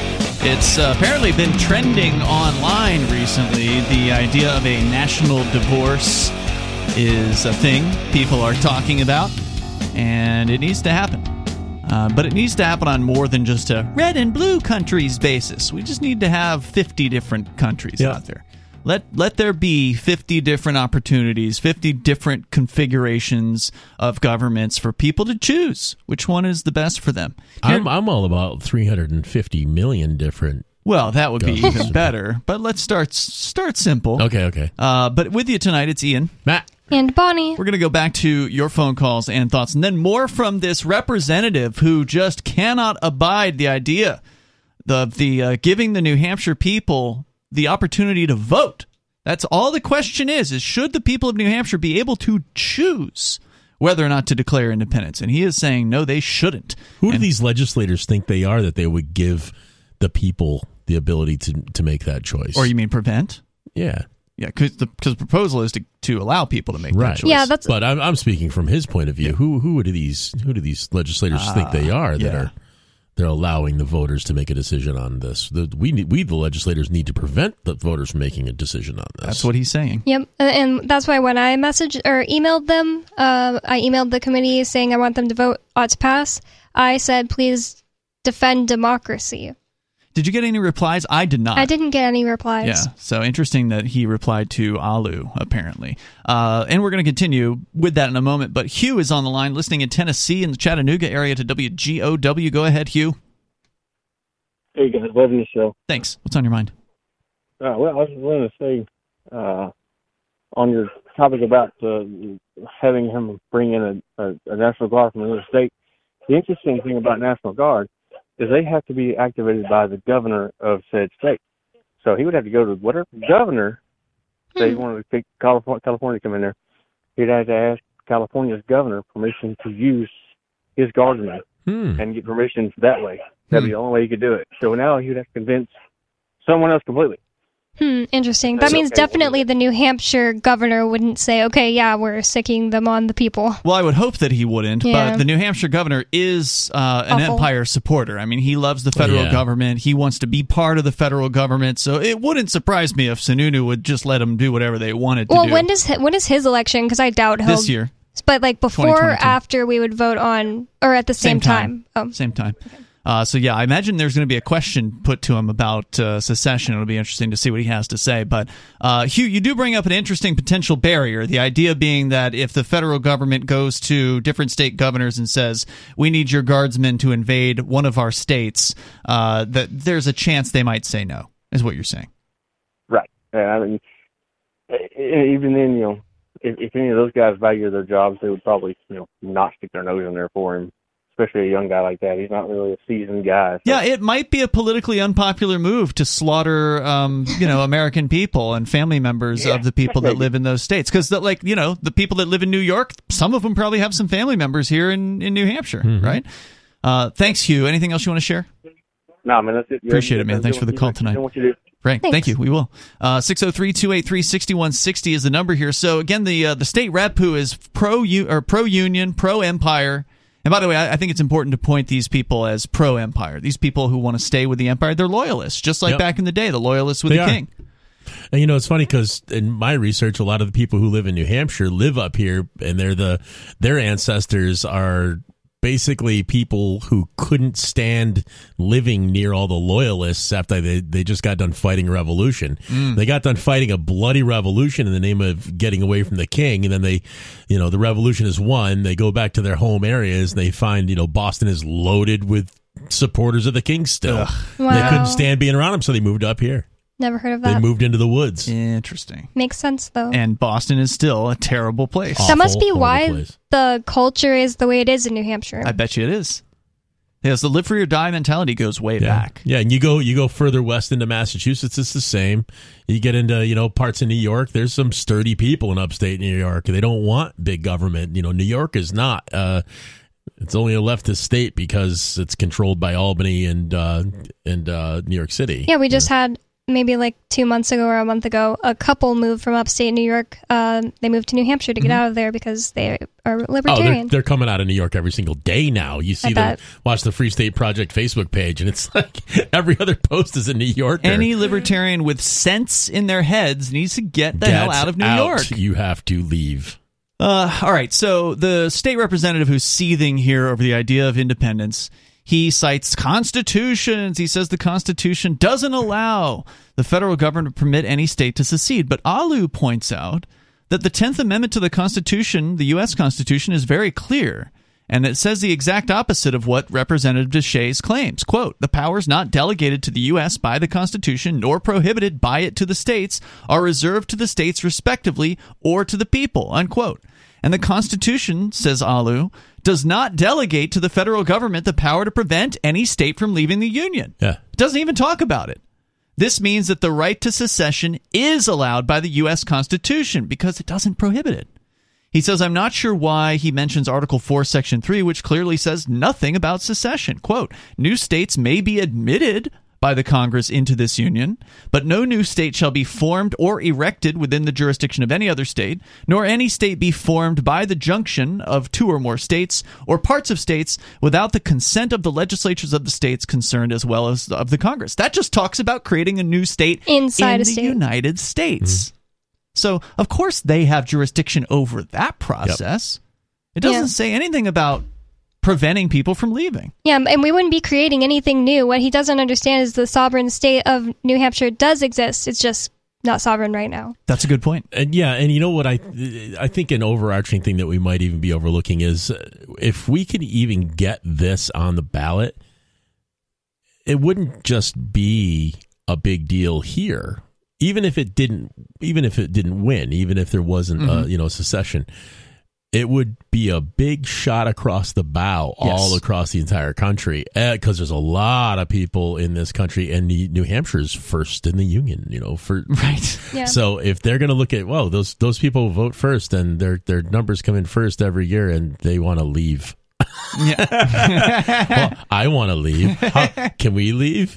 Yes, that's the whole idea. You got people in Kansas starting to ask this question. And, Wyoming and whatever. If it gets on the ballot, that alone is an incredible success and would be amazing. Totally. And honestly, I think if it gets on the ballot, it could pass. I think there is a possibility. I think there is too. In the realm of possibility that it could happen. But it will get people talking, and that's the whole point of this, is not only to get the people of New Hampshire talking, but to get the rest of the country talking about independence and spark other similar movements. So back to the frustrated state rep here. He says another argument lies in the U.S. Supreme Court decision Texas v. White from 1869. In the court's majority decision, the Justice Salmon Chase explained the Union began during the Revolutionary War amongst the colonies. In his decision, he writes the Union, quote, was confirmed and strengthened and received definite form and character and sanction from the Articles of Confederation, and by these the Union was solemnly declared to be perpetual, unquote. Justice Chase then says our current Constitution was ordained to form a more perfect union, which intended to convey the idea of indissoluble unity. Therefore, the Union can never be dissolved. We're not saying we want to dissolve your Union. Right. You guys can have it. Yeah, we don't want to be in your club. And Ian, earlier you said it was like a mafia. It's not really like a mafia. There are people in mafias that have honor, and they have respect, and there's a way. And they generally won't kill women and children. Right. And this is more like a cult. Yeah, that's absolutely true. This is way more like a cult than it is a mafia. The state rep says, our form of government and constitution is predicated upon the Union's perpetual existence. Without this perpetual existence, we would be throwing away the Union, and with it, the U.S. Constitution. Yes. Yes. Why would we want to keep it? What is it about the Union that is so beneficial? But also, we wouldn't be throwing away the Constitution. We would just make it not apply to one state, our state. Well, yeah, the Constitution would still exist for the other 49 states. Sure. I don't want to have anything to do with it. And I don't understand he can go to Maine. Yeah, sure. Go to Massachusetts. Move to Florida if he's a Republican. He'd love it there. There's more coming up here in moments. 603-283-6160. You can share your thoughts.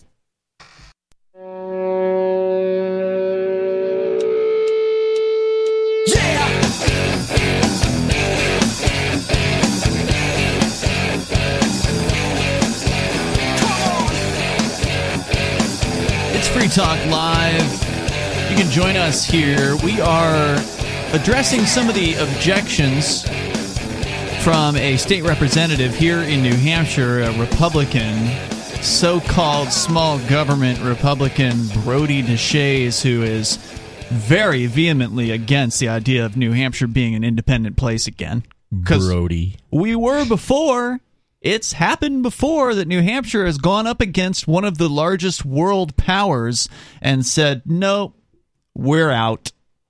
So we're just talking about repeating history in this case. With you tonight, it's Ian. Matt. And Bonnie. Don't forget to join us online anytime at freetalklive.com. Lots of features are waiting for you there, so head over there and enjoy those. We're going to jump back into the story here from libertyblock.com, and if we don't get through this whole thing, or whether or not we get through the whole thing, because we're almost there, I will post the link. You can check this out over on our social media site at social.freetalklive.com. It'll link you over to the story from libertyblock.com. So the state rep brings up the U.S. Supreme Court, of course, and there's some court case, Texas versus White, where a Supreme Court said that the union is indissoluble. It cannot be dissolved. Okay, fine. We're not talking about dissolving your union. You can still have a union with two states. Yep. Right? He says, so Alu responds. He says, all right, we're getting into the heart of his argument. He believes that the judges who sit in D.C. are gods who can interpret the U.S. Constitution however they desire. A politician in a long black robe in D.C. does not get to rewrite the Constitution, nor does he have the magical power to override the natural right to self-governance or to freedom in general. I wish that somebody would ask Representative DeShays whether he would faithfully obey the court's ruling as canon if they determined that no individuals in the U.S. may possess a firearm, because it violated the general welfare clause of the U.S. Constitution. Simply put, I and the others in New Hampshire don't care what the elites in D.C. say, just like the founders, who we all claim to respect, didn't care what the king said. The king made it clear that rebellion was treason, but the founders still did so. And every American now celebrates their victory every 4th of July. And just like back then, it's ridiculous to act like you're committing treason by wanting to leave a place. Leave a union. You can't commit treason against something you don't want to be a part of. You can only commit treason against something that you claim to be a part of. By acting against it. Yeah, if you're in a relationship and you betray your boyfriend, that's a good point. That's treason. If you broke up with somebody and they won't leave you alone and they're mad at you for not talking to them, that's not treason, you know. Nobody even argued that it was legal to secede from Britain. They all knew that the government of Britain considered it a crime to leave. That was kind of the whole point of leaving, to get away from the tyrants.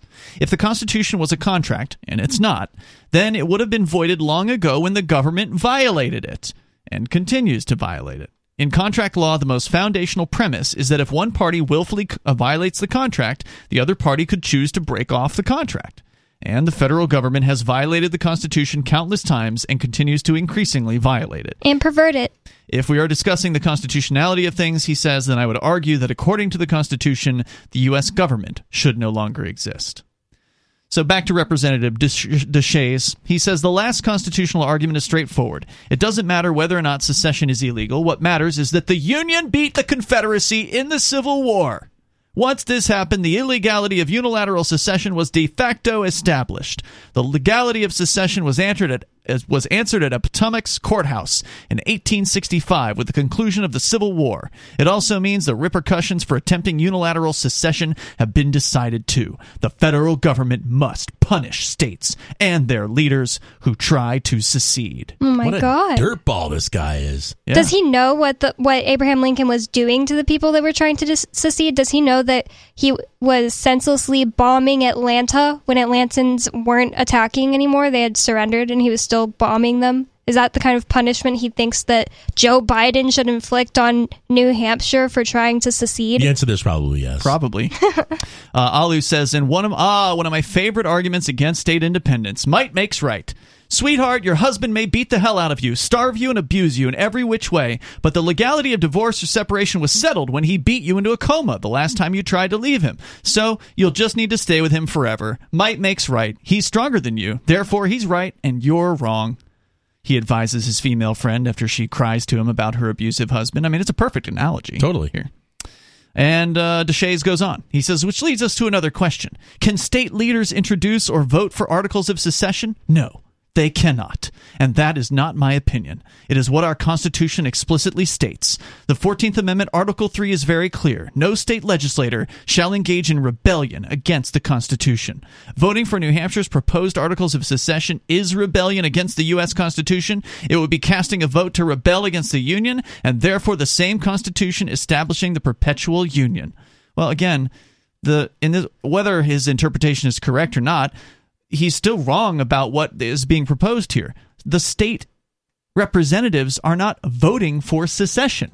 Right. They are being asked to put something on the ballot so the people can amend the Constitution, which already says in New Hampshire that we are a free and sovereign place and that we have the right to revolution. It's already in the Constitution. All the building blocks that you need to say this is fully constitutional and legal, it'll just be even more constitutional when the Constitution itself is amended by the people of New Hampshire, and 2/3 of them that vote for this. Aldo answers by saying, again, the constitutional arguments are perhaps the weakest ones against independence. To be honest, if the D.C. government gang obeyed the Constitution, the massive amount of discontent among Americans and the New Hampshire independence movement would not exist. If D.C. politicians can brazenly violate the U.S. Constitution ad infinitum, I'm totally fine doing the same, even if it leads them to accuse me of breaking their laws. Again, that would put me in the company of George Washington and Thomas Jefferson. Mm-hmm. He says, I'm okay with that. If you do like constitutions, you should read this part of the New Hampshire Constitution, which literally legalizes and encourages rebellion against tyrannical government, such as we have now in D.C. And then he cites Article 10, which we read for you earlier in the show. If you didn't hear it, you can go to read the New Hampshire Constitution Bill of Rights, check Article 10. You think Deshays has ever read the New Hampshire State Constitution? He certainly swore an oath to it. Deshays goes on saying state lawmakers have also introduced legislation establishing a process to remove members of the general court who have engaged in insurrection or rebellion. I think that's his bill. I suspect he's the one that signed that one. He said that would allow HB 1007 would allow the New Hampshire House or Senate to enforce Section 3 of the 14th Amendment. He says referred to as the Supremacy Clause. Establishes the federal constitution and federal laws taking precedence over state laws and even state constitutions. Shame on this guy. Totally. I talk constantly about how awful the left is and how we need to, reduce the power of the left. And I always follow it up. People immediately think I'm a right winger, but I always follow it up with that the right is on the itinerary next. Yeah. And this guy is a perfect example of why I say that. And he just doesn't understand how the U.S. government was founded. It was founded by the states themselves, who were themselves independent nations. Those who've created a thing cannot create something more powerful than the original creator, right? And that's not possible. I can't create any agreement with my friends that my great-great-great-grandchildren are obliged to continue. Indeed. And we are those great-great-great-grandchildren. So, Alu says, I'm aware of Marsh's pathetic, unconstitutional, ridiculous bill to remove pro-independence patriots from the legislature. It was proposed by an anti-freedom politician after he defected to the Democrat Party. His bill won't pass and isn't even worth spending time worrying about. So, the final statement from Representative Deshays. He says, I encourage fellow lawmakers to reject New Hampshire's articles of secession and protect constitutional government. Not only is CACR 32 logistically and constitutionally impossible, wrong, but New Hampshire's articles of secession may require enforcement of the 14th Amendment. The New Hampshire House should not be forcing America into a constitutional crisis. This is not a constitutional crisis. At all. It wouldn't affect the United States in any way except they might have to take a star off a flag. That's it. I want to know if this kid can defend this right. I wonder if he actually wrote it. Well, he won't debate Alu, so I don't think he can. The reason I say that is I wonder if somebody ghost wrote it for him. Ghost wrote it yeah, for him. I was wondering. This sounds like as if it's written. I'd hate not to put out any 22-year-olds out there, but this sounds like it's written above the pay grade of a 22-year-old. Yeah, really good point. At the beginning, when I told you I was trying to figure this guy out, I wondered if he has some dad that's a Republican. I mean, a bureaucrat. A judge. Yeah. Oh. He said the question of unilateral state secession died in Appomattox. Let's keep it that way. Appomattox. Okay, well, thank you. Appomattox. And so finally, Alu says, I encourage all lawmakers to support the natural right of self-governance, reject paranoid propaganda, and protect ourselves from the tyrants in D.C. and reject the notion that might makes right. Help us protect the smallest minority, the individual, and please allow the people of New Hampshire to vote on whether they want our great state to continue to suffer under the vicious rule of corrupt D.C. politicians, judges, law enforcement agents, and regulators. And if this state representative thinks we should stay in the union and thinks it's such a good idea, then surely the New Hampshire people would agree with him and vote this thing down. Sure What's thing. he so afraid of? We'll see you tomorrow night. freetalklive.com.